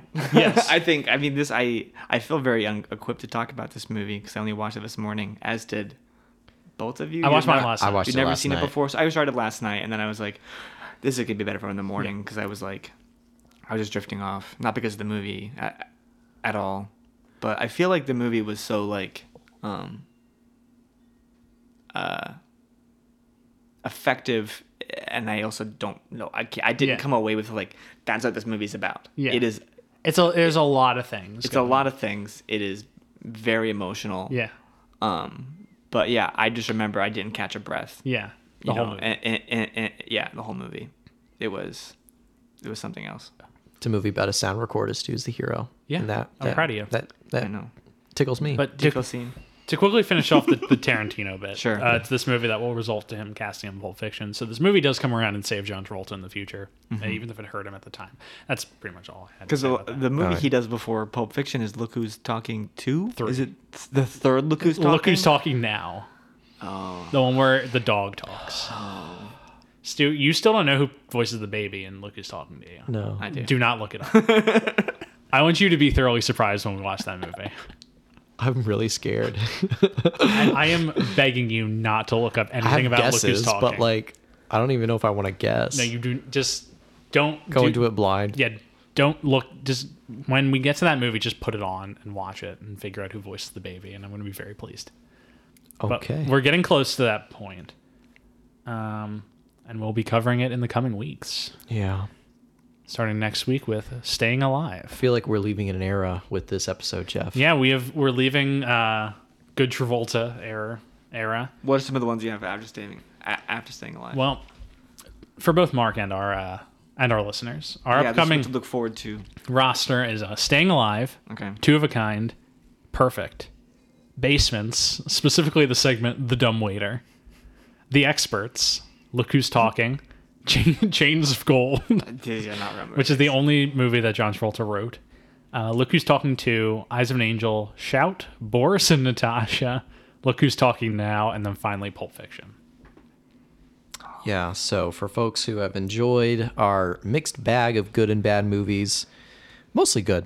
Yeah. Mostly, well, we had We had Carrie, one stinker. We had Grease, we had Saturday Night Fever, we had Urban Cowboy, we now have Blowout. Yeah. You know, I think our true horrendous ones, moment by moment. Boy in the Plastic Bubble is kind of a It was lukewarm. pretty fun. Lukewarm. And then we got I gave it a 3 out of 6. I gave it a 3 out of 5. and then we got the awful Devil's Reign that no Good one wants to movie. talk. Nope, it's not. It's a terrible movie. Very I good. can't wait to watch it. It's horrible. But here's where your hardcore fans will be determined. Here are the Yes. people who are sticking This with you. is where we discover who our real listeners of the show are with the movies that well, are coming I will out. be listening. Yes, thank you. Yeah, Mark, we appreciate it. I know. We were glad to have you on. We're thrilled to have you on again in the future. I can't wait to come back and talk about Basic. Basic Oh my and Ladder God. 49. You're on Ladder 49 too. Yeah, I watched Ladder 49 a lot growing up. Me too, surprisingly. Very weird movie. Well, it's I've like never seen there really wasn't like a lot of firefighter movies, and that was Yeah. like the firefighter. That was the patriotic. firefighter There were a lot movie. of like, cop movies. It's like cops are awesome and hardcore. Yeah. there wasn't really much for like firefighters. Yeah. Ladder 49 was that for firefighters. Well, it was the Basic trailer was on a bunch of DVDs I had when I was a kid, and there's a shot, not to spoil anything in the movie, where John Travolta is holding someone's face next to an airplane propeller, and I would fast forward through that trailer because I couldn't fucking watch it; it was too scary. I would just be like, getting the On whole Ladder menu. 49? No, this isn't Basic. Basic. When he's I was like, what is this what I was firefighter? thinking. Stuart was like, I gotta rewatch this fucking movie. Rewatch Ladder 49. I was like, John No, Travolta's a in Basic. firefighter. And then I watched Basic when I was like 11 or 12, and it was like, yeah, you'll get to it. Yeah. You'll get to it. We will get to that, and we'll be happy to have you with us when that happens. Can't wait. But this movie was such a joy, and Yes. I've been wanting to get around to it for so long. Yeah, And I'm happy I did. I'm happy you were here. I'm gonna for it. fill up to Palma now because it's just too interesting. The ones I've missed. Yeah, I gotta watch Dress to Kill. I gotta watch You got Sisters. You gotta watch all the modern day hits. All the Palma's modern day hits. Yeah, which is No. a little rough. Tony Scott's Domino is the only domino in my heart. I only got room for one domino. Dress to Kill, The Untouchables, Body Yeah. Double. His most recent movie was Domino with Mel Gibson, right? Oh no, Jamie Lannister. yeah, Jamie Lannister. I can say his name. I just prefer calling him. Yeah, Jamie Lannister. Yeah, Anyone from Game of Thrones is just the name of their character, 100%. except for Peter Dinklage. Anyway, thank you all, folks, for listening. Next week, as we said, you can tune in for our episode on Staying Alive, beginning the Descent into Madness with Stu and I. Oh gosh, we have like a empty ditch of guests in the coming months, so it's just going to be us struggling. It's gonna be Just do it another now. See, people by now would have already listened to the moment by moment episode. Yeah, it's very much gonna be the moment by moment episode, Expect more of the moment by moment, which is we're gonna see a dip in followers. And streams. I can't email Barack Obama again, so it's not gonna be like the moment. You get one. I get one chance to email him. Yeah, there's more celebrities we can email to get on our podcast. What if one of them comes on? Well, we still got to get that astronaut for the IMAX. Yeah, that's our documentary. Find the co-director's email, the secret co-director. Of this movie. John G. Fox. Yeah. This is my message to John G. Fox, who I know you're still out there. We will find you, and we will bring our microphones, and you will come on our podcast. Anyway, yes, make sure to please rate, review, subscribe on whatever platform you're listening to. As a reminder, we're available on Spotify, Apple Podcasts, Google Podcasts, and YouTube. Yeah. We appreciate every subscribe. We appreciate every like, every listen. It really does help, and it really does make the difference. So thank you to those who have. And if you haven't, we'd appreciate it. Additionally, you can find us on Twitter and Instagram at TravoltingPod. There's a lot of fun stuff there. You can pop into our Reddit r/Travolting. Has anything happened with that? I've not checked it. I've not checked since it. I made it like 6 weeks ago. Who knows? There might be a thriving community. There isn't. I don't think no. there is. If you have any questions or comments, you can email us travoltingpodcast@gmail.com. You can find me on Twitter at Jeff W. Sweeney. You can find Stu at Stuart Elmore95 on Instagram. You can find Mark if you want to. I live off of diversity. Okay. Yeah. If you want to be seen. And then special thanks to Rebecca Johnson for our graphic design. We love you, Becca. And Michael Van Bodegum Smith for our theme music. Michael, it's good. Yeah, it's good, right? It's really good. It's really good music. Oh, Michael's so good. Michael, shout out to you if you're listening. I hope you are. Good job, Michael. Should be playing the music now. Yeah, you are hearing the music right now. I'm kind of bopping to this. As we slowly fade out, and wish you all a wonderful week. Thank you, folks.